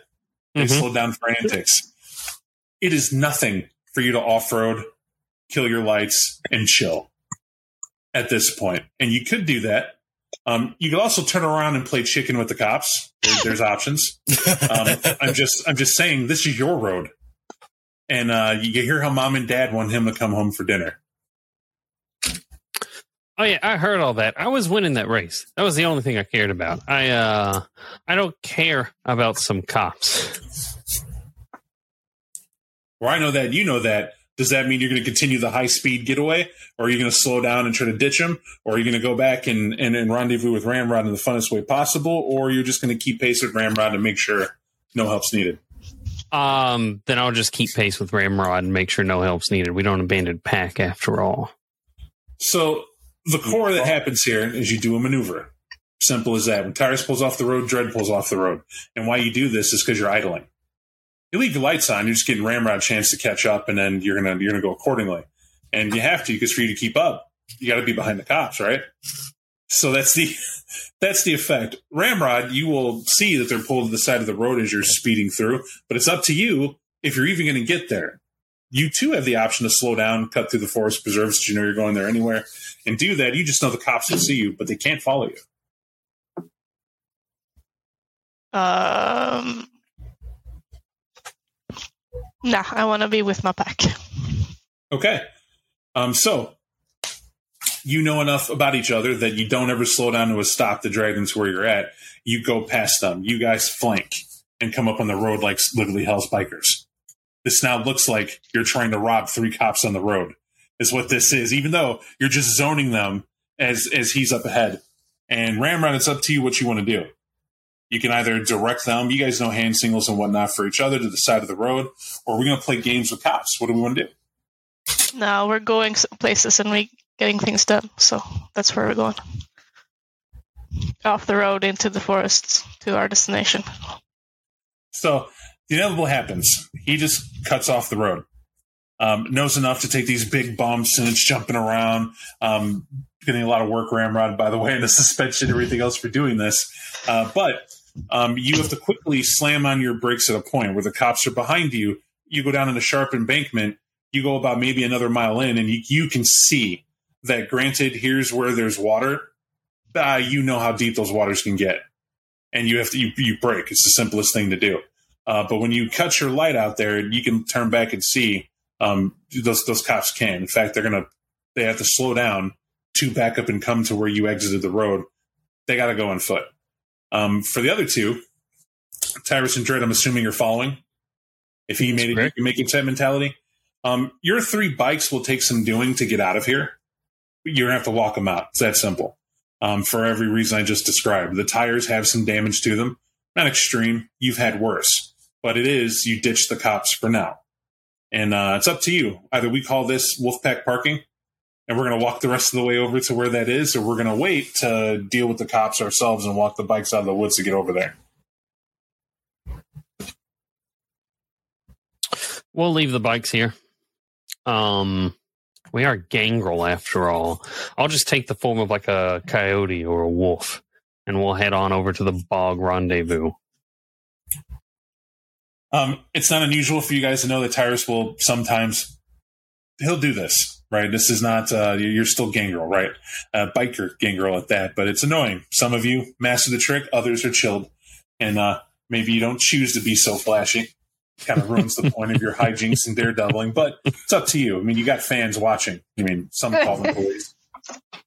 Wait, are the police watching him as he does it?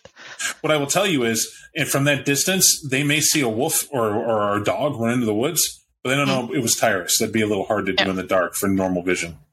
Yeah. I'm gonna follow suit. I will also become a wolf. Timber wolf. Damn it. So we'll run after them like a dude. It's nothing, Dread, for you to run after them. It's actually kind of comical. Besides, they don't have the thin pencil mustache you do, and the goggles, the biker goggles at that, and the slick back hair. You don't ruin that style to be a wolf for anybody as you run on through. That said, all of you will get in time to see the antics of the, oh my God, the car is burning, as Mark is a hovering cloud over the front of this car, because we're now tuning back to you. Xavier, you're kind of walking through at your pace. By the way, you're assumed dead over there, which they'll check on later. No doubt that's what the other siren must be, is emergency services. Well, so my intent is to turn this into a little bit more of a horror movie for these cops, because as they come into the trees, if they get anywhere near the water, I would like to use ninja tactics, start snatching them one at a time so that they hear each other scream and attempt to follow me, or not. So if I understand this correctly, does that mean you're getting in the water and you're going to start snatching them to drag them into the water? Yeah, and to be clear, the long-term plan is to bring the screams in the direction of the place that I felt that crippling fear. Right? Whatever I experienced, I know where that was. What I call this is shark bait. Ooh ha ha. That's basically what we're doing? Yeah. Okay, just checking. Mark, as the mist gives you, you can sense what's around you. And first there's a splash. And then you'll hear the cops, what the hell was that? He's like, what? It's the woods. Like, it's probably, I don't know, a rock, a branch. What is it? Dude, can we get them out? They're stuck in here. And you actually hear one of the guys that he had said the car go, just calm down. Hit the unlock button. The child safety locks. He's like, what? Climb over and hit unlock. He's like, what? I don't see a fire and it's clearing up. The unlock gets hit. And Mark, you can hear a cop right outside go, what? Okay. And then when the door unlocks and he gets you out, it's like, what? Do you use a smoke bomb? Is this a smoke bomb? And here, one of the cops, does this look like a smoke bomb to you? Right? Smoke bomb has an origin. You can see through it. That's thick pea soup fog floating over your car. That is a cloud floating over your car. The state patrolman is sitting there with his smartphone out, like he's recording for World Star. And he's like, that is a fog that erupted at Volag Bog. Maybe it is haunted. Like Volag Bog is haunted. We're looking right at it. And you'll hear someone else go, hey, trooper, do you mind? There's a whole bunch of craziness around here. We got to, what is this? As they're freaking out. And then the first screen starts. As you're floating there, and the cop's like, well, I don't know what hit the water, but, it couldn't be nothing. For those walking up in wolf form, you will see a very explosive movement. Something in the water, looking vaguely like Xavier, grabs a cop, hooks under his neck, and there's a shot that goes off as he gets dragged into the water, and it's gone. What this does is his partner turns to the water and he doesn't shoot because, unlike the movies, I know shooting into the water where my partner got grabbed in is a good way for him to get shot. Mm-hmm, We don't know what to do. And they're like, we need lights over here. And he's taking off his gear because he's diving in after him, is what you see. And this is not like it's a lake and you're at the lip and this is easy to do either. Remember what I said. It's a floating walkway to get out this far. These cops aren't fresh off the pavement. What it is that where Xavier's at, they had to walk down an embankment to get to the start of where all this lush green and beautiful plant life is that is actually floating. And they run over to follow suit as one cop who was securing the perimeter got drug in just like Xavier intended. This is pulling attention away from you, Mark. But the guy who wants to be on World Star is still recording your fog-like antics. I don't know what you want to do. The simple fact is, though, when that other guy gets pulled in, this is a moment. You're pretty certain he's going to put away that phone because things got real, and now he has to direct whatever's going on. The only way he's taking the video as a currently is he'll wait until he is distracted. His intent is going to be to... I'm assuming if he's the last one standing, he's just going to take this guy and put him out. Knock him out somewhere and just take his phone. In your form, it's a little hard to tell if he's the last one standing. You can sense there are other cops around for sure. If you forget the number that's pulled in here, there were 4 that turned off the road to go after you alone to put you in here. That's 8 cops. So if you want the number, 1 went into the water, his partner went after him, the other 6 are still out here wondering why there's a fog. 2 of them started walking. The 2 that walked the perimeter of the 8 are the ones that Xavier just, distracted. The rest are standing around, including the sheriff and the patrolman, because they know they got to direct what's coming. You can hear on the radio, emergency services, we have a fatality, a guy was thrown into the woods, got to search for that body, get to him in time, maybe we could save him. They're civil servants. They're here to save lives as they intend, and they don't understand what went on. There's no crime report. This happened out of nothing. In that case, he's just going to move away. He's going to head towards the bog in his misform, and hopefully he'll reshape over there later. Okay, reshape over the water. You're going to go further down the. He's gonna reshape over land, and he'll just like watch what's currently happening and discern from there what motion he's going to take. He's more concerned at this point from his character's perspective. What is going on with Xavier? Right? That's his biggest concern right now, is to find out whether or not he should be worried, because now it's really getting out of control, and maybe, maybe. Worry about you, Fogman. I'll take care of the narration. Oh yeah, no, I'm with you. He's out. He's out. He's moving to a location where he could reform back into his human form, into his humanoid form, and observe the rest. Absolutely. You go further down. Trust me, that doesn't nerve them. Right? A fog that slowly rolls away is one thing. A fog that moves is one.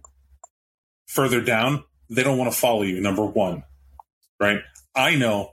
I've stared at fog. We've seen it. A very specific amount that rolled out like it was maybe a fire, but then held together and didn't disperse, that then suddenly, after a moment or two of recording, decides it's going to move further down the wood walk plank, don't breathe. It's reflexive that a couple of them hold their breath, a couple step back, and that the trooper doesn't pull out his phone again. You do see they pull out their guns. They are alarmed. They're unnerved at what's going on. However, Wolfpack, Wolf 1 and 2 is what we'll say. As you're trotting up, you're not the oddest thing out here by description you've heard. So they're not noticing you. Even for you, Dread, and you're like,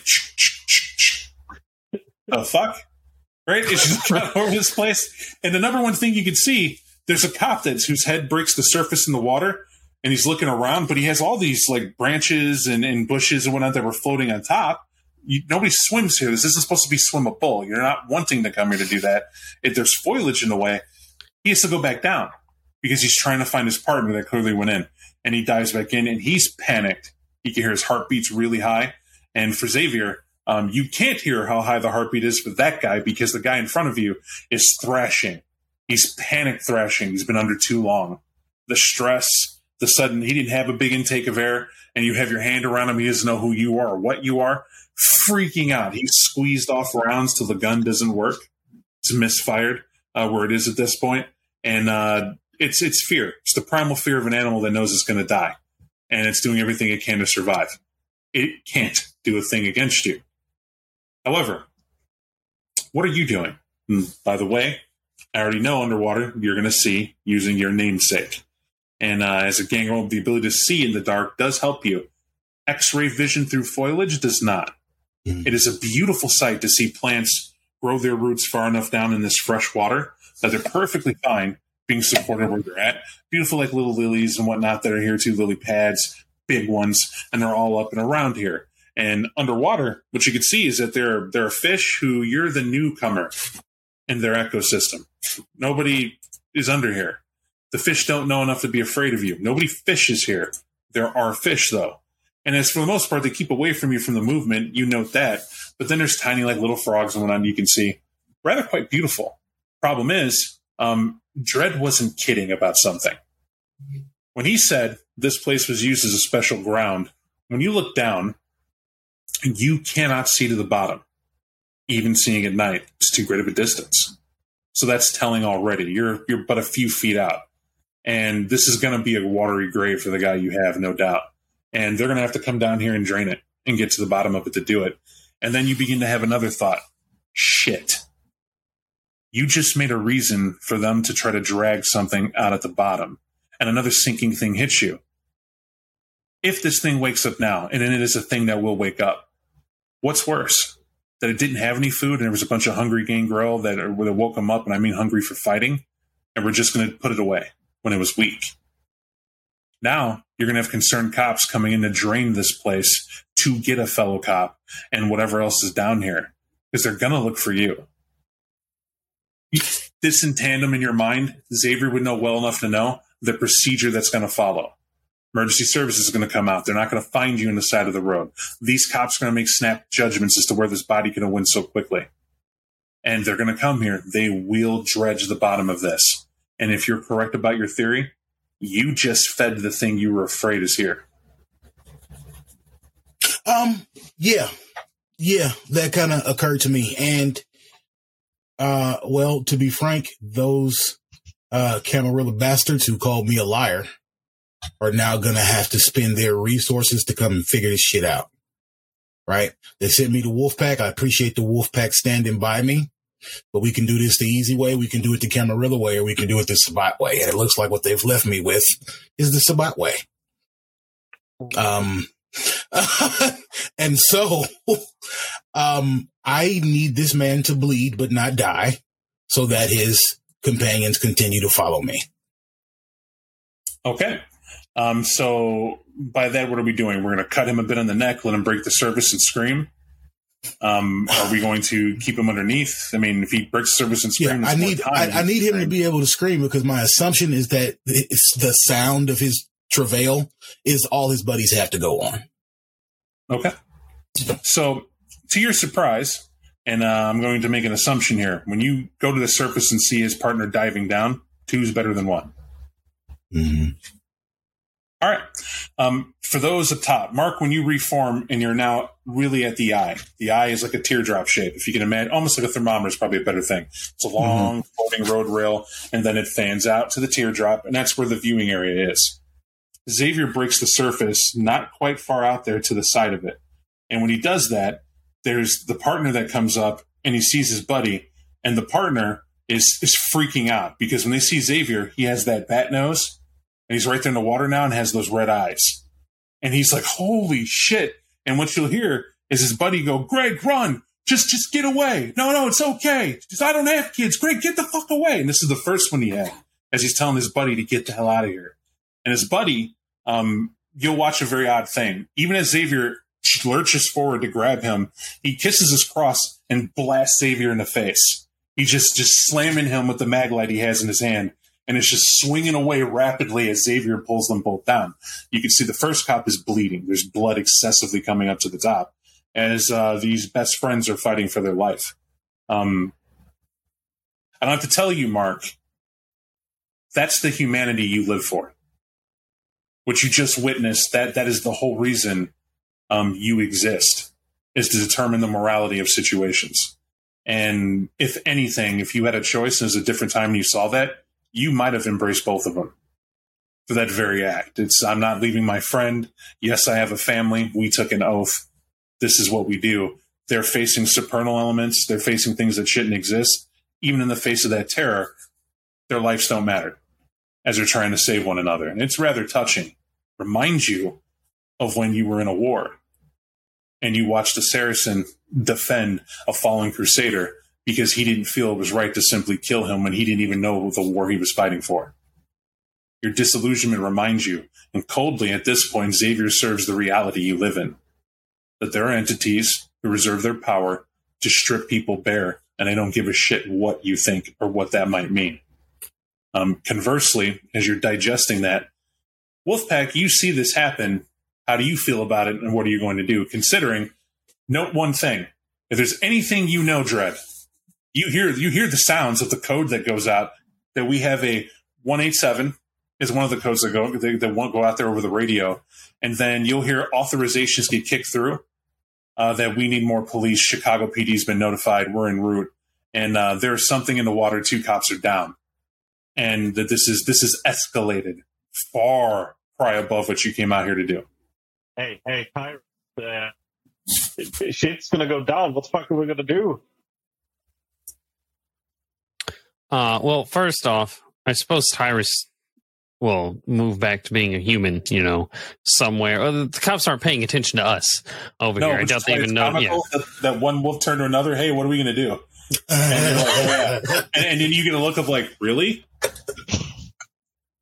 It's kind of funny, Dread. Yeah, you did. It's what happened. So what do you want me to do? Can't take it back. But so partial transformation in this game. I'll move back to being human. Dread wasn't a wolf. I apologize. He was not. He turned you inside. He was not. Gotta correct that. Yes. Believe me, if I could talk normally as a wolf, I do it all the time. It's hilarious. But anyway, not Tyrus. Tyrus will move back to being a human, and he will walk over and he will sit down. And he's like, well, we're going to wait. Either this thing will come for Xavier or this thing will come for the cops. If we have to bed down here during the day, there's enough soil here for that. What we came here to get, it'll show up eventually. But boss, things are escalating bad. They're going to be a lot of cops. They're not looking for us. Well, partly they are. Oh, yeah, Ramrod. The wolf will snicker. Forgot we were so far ahead of him the whole time. Circle around. We don't leave him here, but there's nothing we can do here. There's no fight here yet. There's no fight here? What the fuck? The man bat is eating cops in the lake. Are you going to take Xavier down right now? No, maybe, but I think we should help him. So the key point we're going to do for lack of experience, when I said you don't really care what the title means as being an Archon, what did the Wolfpack get the title for? You were handling things just like this. Yeah. Xavier's now become a problem. There we go. We've killed whole Anarch gangs for less. Fair point. All right. What are you saying? Oh, my apologies. I would like to at least note, having taken that point into consideration, and it is true that he's seen those atrocities happen there, and knowing the specific reason why he came with Xavier, he doesn't hesitate. He'll just literally just jump into the water. His intent is to drag Xavier down with him. Mm-hmm. He's got to either be put down or at least put down, because this is not what he signed up for, and this gives him an idea of what he was supposed to do. Okay. You're saying, I'm sorry, let me cut you off again. Tyrus is just going to stand up.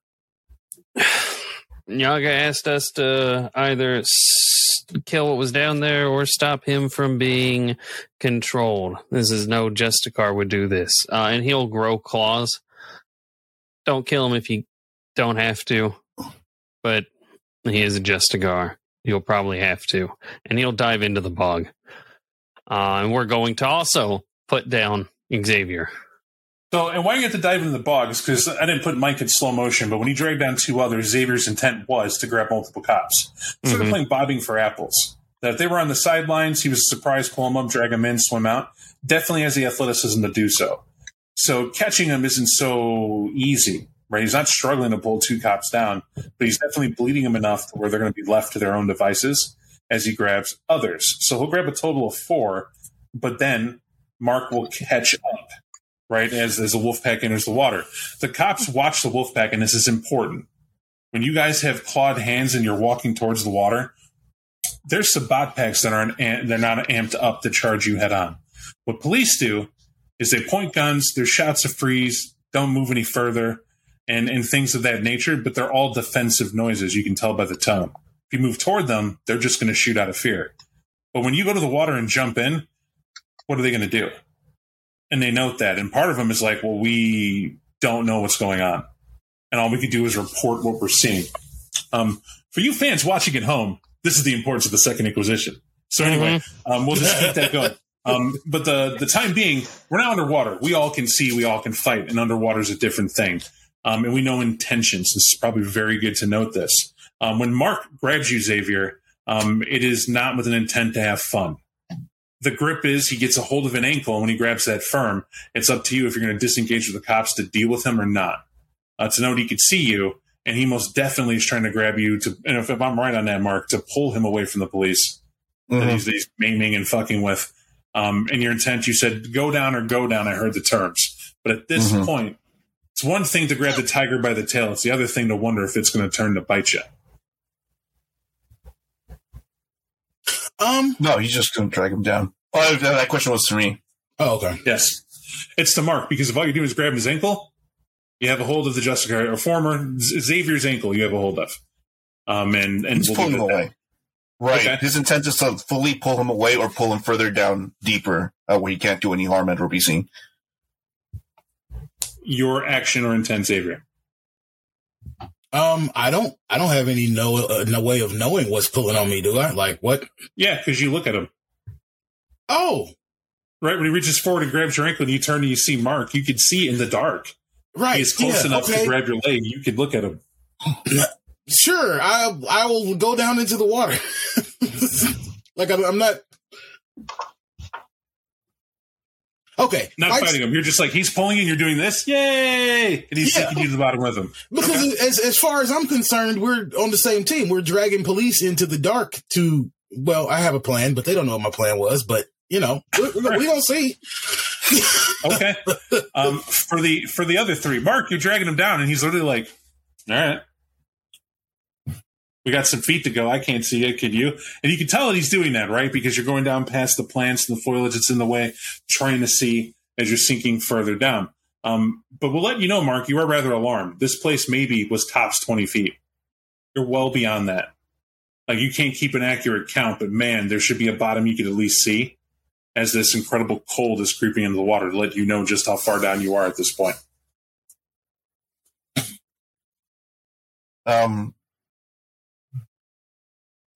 He'll look, out of curiosity, now knowing that this is a lot deeper than it really should be, he'll activate Eyes of the Beast and just look down to see if there's any end. I already assumed you did. That's why I said, even you looking down. Eyes of the Beast doesn't afford you these amazing mileage sight that typical would give. And even if it did, there's a lot of sediment and whatnot that's disturbed as you're getting down here and picked up. This doesn't mask what's down there. It's just to let you know the immensity of what it is. Doesn't reveal whatever detail that you were looking for. Copy. And you're pretty certain scientists would have came in here, as Mark's now. Things play with your mind when you're in this mode. Something this big, you're down this deep. If there was anything down here, a scientist would have came and discovered it. They made it a park. Someone has been in here, a botanist or some sort of zookeeper. Somebody came in here that cares about the soil to discover the death glacier or whatever the hell it is that Tyrus was talking about, or that you have heard might be down here. But the one thing's for certain, that evil presence, you do feel something. Problem is, you're holding onto its ankle. Right? It's hard to override it based on what you saw, right? That's your focus. But even looking down in your sense of danger, it's almost as if you could care less what happened to you. You pulled them away from the cops, and that's a win. Right. As far as you're concerned there. However, I got to talk to a Cobra La, or the Wolfpack, depending on how you see them at this moment. This Titanate unit deploys into the water, and I was thinking of Zartan, actually, but the point is, they hit the water. You guys kick past the foliage rather easily to see where the commotion ends, following the soot. And you can see the top of Xavier. Xavier's just looking down at Mark as his hair's kind of, like it does in the water, long and up in the way.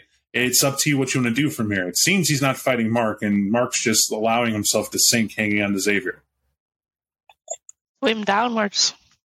Now in human form with claws. As in swimming, actively trying to get down faster. What are you doing, Tyrus? Yeah, I know, that's what everyone... I was jumping in here to stop someone from actively making things worse. It seems he's just given up. I'm convinced he is just a puppet of whatever thing is down here. So I don't care that he's not fighting back right now. I'm going to try to beat Xavier into torpor. There's just too much going weird here for us to just let him be here. So the intent is, sorry, Dread, don't let me make assumptions. I'm assuming you're following suit. Now, underwater is a little complicated. You guys are swimming down to grab him to hit and whatnot and do what you got to do. It is not unusual to see that Ramrod is ahead of you for everything. Ramrod is more humane, is younger than the two of you, and younger heirs know better routes of swimming. And Ramrod has had a nice day in the sun or two, I'm certain. And, look at him. He's a pretty boy. And so when he gets past you just enough, it's not a race, but to get that grip on you, Xavier, you feel the claws bite into your flesh. Right at the shoulder, as the first mark goes to Ramrod. To your horror, Ramrod, when that claw mark happens on Xavier, you weren't expecting it to heal. That's telling. It's not that you're dissuaded, just this is one of them bumpy rides. It's like playing lupine tag. This would be the part where with your bike you sped up and maybe you shot the normal-looking human who was a weird park ranger, but when all that fur bristled and he burst in the muscle form to come after you, you were already a good 5 miles down the road at top speed, and they had to give chase because it's a hit and run, and you were whistling the whole time. The goal is to come back with a tuft of fur or something to prove that you played lupine tag. You can't lupine tag underwater. And so when Xavier's cut and that blood is there, Xavier, you feel that control trying to leave you. It's a dangerous element. Mark grabbed you, but why did he grab you? And now that you let yourself sink with him, now you were clawed and you see the other two coming behind about to attack you as well. What are you going to do? Well, now it's dawning on me that this was all a trap, right? I thought I could trust Inyanga. I was wrong. I thought I could trust Mark. We've worked together for so long. Clearly, I was wrong. And they didn't want me to come find out what was at the bottom of this bog. They wanted to kill me and leave me at the bottom of this bog, right? So I'm going to use my capacity for celerity and take mist form so that they can no longer claw me and then dip out. We're going to have a merry, watery chase. Okay. When you see him take mist form, it is well at the advance of a second swipe from the Wolfpack. All of you give a hit in. And what I could tell you is, Ramrod, your second effort does leave a mark. Right? You get a second swipe as he's shifting, and the other two do get a mark in on him, but he's healing some of it, some is staying. What does this tell you? All of you have heard rumors of serious elders that gain the ability to survival adaptation. It's possible Xavier's one such. And your claws aren't a threat. They're definitely a weapon to use, but they're by no means going to be what it does to other kindred. This is a worthy fight. And Tyrus, you couldn't be happier until he bitches out and takes mist form, or you feel. Now, Mark, you know it's not a bitch tactic. He's surrounded. He's in the water, turning to mist. That's just smarts. That's survival. And when he does so, though, the problem none of you are expecting is this great inky thing come out of his mist form. And it's wild. It's like the mist itself underwater serves to actually disrupt the sediment that's here and serves as like a muddy cloud or maybe a spore effect. It's hard to see through it. Is that almost like, okay, maybe when you figure out what's going on, as you see him kind of swimming, the cloud was heading away toward shore on the opposite side. For you, Xavier, there's an impressive rage that is on the inside of you right now. You can't believe it. The solitude you've had to do, the people you've had to deal with, the things that you've had to hunt, and them not preparing you for it to now be portrayed in this capacity. I'm going to ask you honestly, would you even fight the beast at this point? They came to kill you and are hunting you like a common dog at this point. No, not at all. I know that I've been betrayed. I just don't know whether I'm going to kill them one at a time or everybody here, depending on how this night plays out. But they're all going to die, or I am. Okay. Given the time constraint, that will conclude our scenario.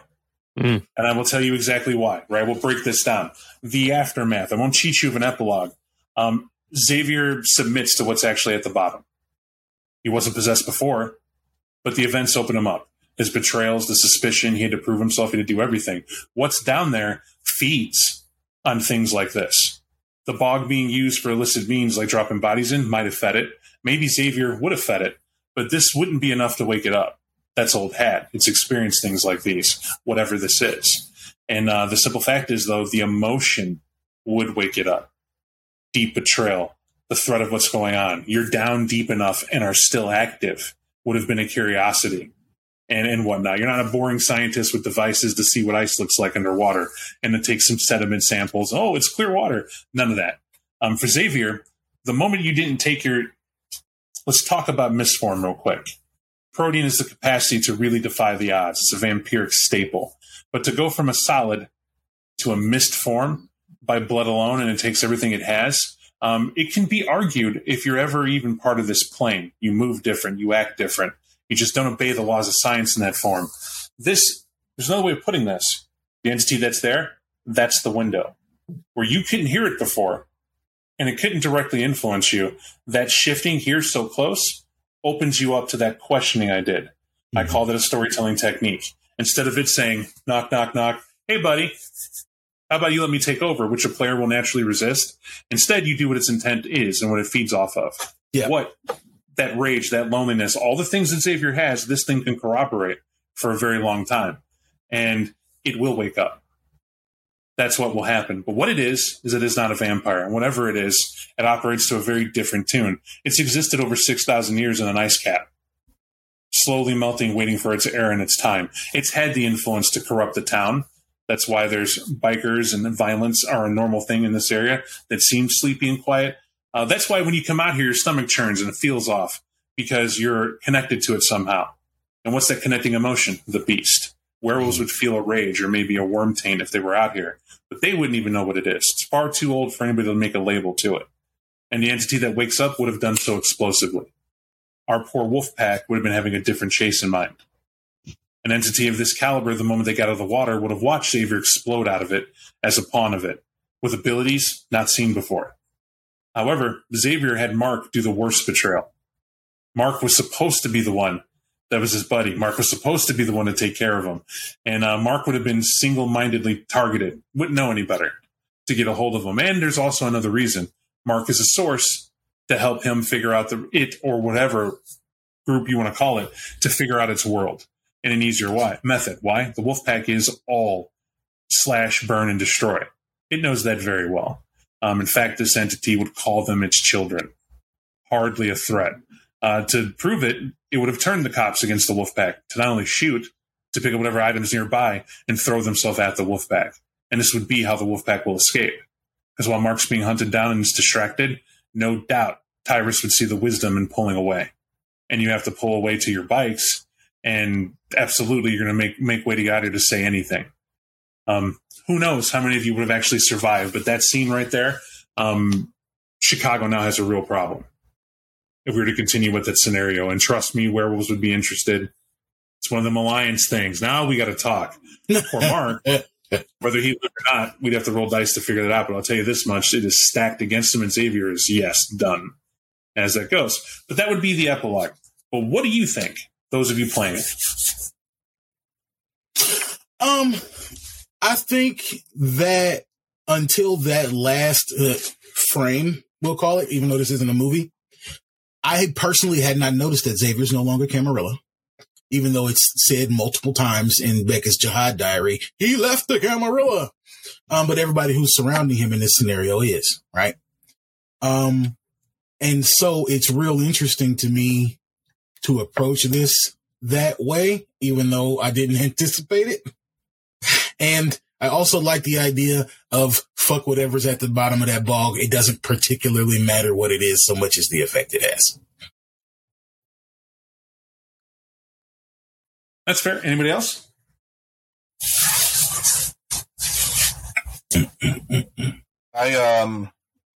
Playing Mark in this particular situation presented two very unique positions, one being Gangrel and at least meeting up with the others. They could have also been SWAT members at one point or another. It's just the culture of what they hold to be true. If we're going to face it, we face it. It's an our issue, and we'll figure it out ourselves.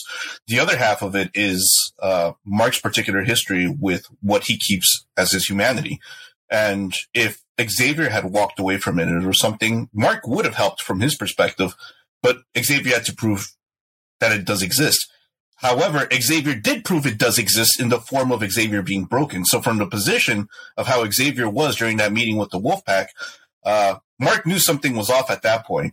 And then only seeing it and him becoming the monster, it's kind of like, oh, walk into the house, it'll be all right. And it's kind of like a cycle thing where she was wearing, Xavier was wearing the mom's wig the whole time. And then he's like, no, this is the monster. This is truly the monster. How could you walk away from the Camarilla, as flawed as it may be? They adapted to humanity, and that's how we keep you can't do stuff like this. What were you thinking? And so it's like, well, I take a stance now where I just live up to the hypocrisy of the stuff, and he took a stance. He's like, well, I'm bringing down Xavier with me because we can't have people know the boogeyman exists. I don't think I have a deep reflection. This is the start of the most epic fight in Ramrod's short life. This is the boss that just happened. And he's stupid enough to look forward to it. I think the Wolfpack dies happy. Yep. Or maybe not dies. We'll see. Maybe it's like, hey, I like you guys. You guys can stay. All right, Glenn, you're the last one, and you do have permission to talk, even though you're playing Dread.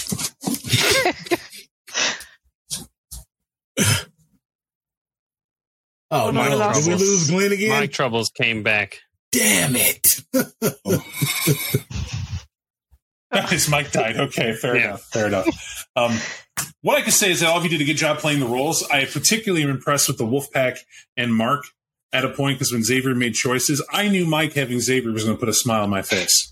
Mm-hmm. For one reason. He did what predictably, I understand.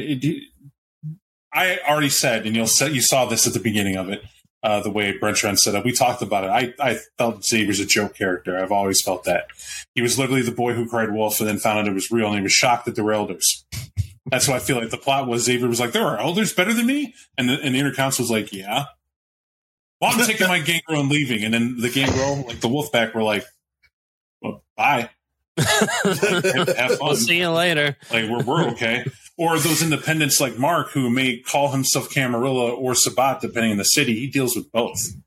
And I like that in the Children Revolution book that Mark's from. It's understanding there's a new wave in the world, and it's not about sect to sect. It's about humanity for him. And he detests evil. He literally has evil, and he has a problem with it existing. And chose transportation to kind of keep a way out of it. But what I liked about it is that Xavier's whole stick, to point it out, Mike, is that not only was he realize he was former Justicar, and that's why he left, it was the fact that he goes around and he's trying to convert all the Gangrel under his banner by explaining that we stay independent and we do what we know needs to be done, which ironically is kill the Ancients. Now, I deserve to tell everybody what I had planned. There is a Sabat pack. Absolutely, that was out here. I fully intended the Sabat pack to reveal itself to jump you. Right? The goal was, of course, to get the lofted Xavier. The idea is the grand prize, not to kill him. He has secrets. And so it was targeted for that to happen. Problem is, they didn't know how to get to him. Well, who they were telling is Mark. Mark's a known traitor. Right? He plays both sides, and the Black Hand has waived Mark's destruction. Because it helps him do this. He's going to be around important people. We'll spot him, we'll isolate him, we'll get him. What they didn't anticipate was the Wolfpack. And they're trying to determine the whole time if the Wolfpack was Sabat or not. Ironically, Ramrod stalled the jump point. Slowing down the fuck with Mark, that's Sabat shit. They're playing tag with cops, they're fucking with the police. So I had to do when anyone in that scenario would do that Sabat, and that's going, God damn, who is that? Right? Like, who the fuck rolled in? I thought we were here in secret. Right? Trying to figure this out, minor P's and Q's of stupid dogs in Sud's place, back here out nowhere, and whatever. What'd they do? Show up to the biker bar that we had rolled through? What'd they do? Trash 3 guys and drag 2. That's totally a Sabat pack, bro. Figure it out. Who the fuck is that, right? So the whole time, these guys are like, oh, whatever. I had fun making the pack. I'm a little sad to get to play them. But the funnest part for me is when Xavier was like, now we're going to dive in and out of the water with the cops. And how every one of you were like, shit. All right. Because the Sabat pack was in the back going, are we sure that's Xavier? Right? Like trying to figure this out. He's like, it is. What the fuck is he doing in the water? Because they have no idea why you're in the water diving around. They too are going to get smoked by the thing in the woods. Because what are they going to do? It's an ancient, kill it. It was a fun idea because the whole goal was to get Xavier and intel for their war and a chance to roll Chicago. But this is a clear-cut example of how the writers designed Chicago to be. There's a reason they're contentious and they don't have a prince. Right? Not only by design of the Primogen, but there's always these curveballs and political pit traps that seem to exist with Chicago by Night that always get in the way as factions. No one can take the city because there's weird shit always in the way, including the Goblin Road. So I had a lot of fun with this scenario. If you're watching, we hope you did too. I want to thank Muckus and Glenn, of course, for having the courage to step up here for the first time, hopefully not the last, to do stuff with us like this. It was a lot of fun. You two did great. My hope is you had fun. Don't lie. You're Swedish. Don't lie. I had so much fun. Okay, good. How about you, Glenn? A thumbs up works if it yes, and you can moon the camera if a no, just for flavor. All right, fantastic. Double thumbs. All right.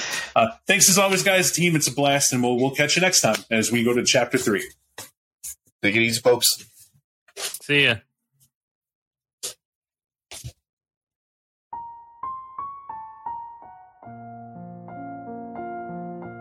Thank you for listening to our 25 Years of Vampire the Masquerade podcast.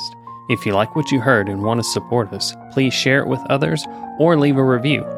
Thanks again, and we'll see you next time.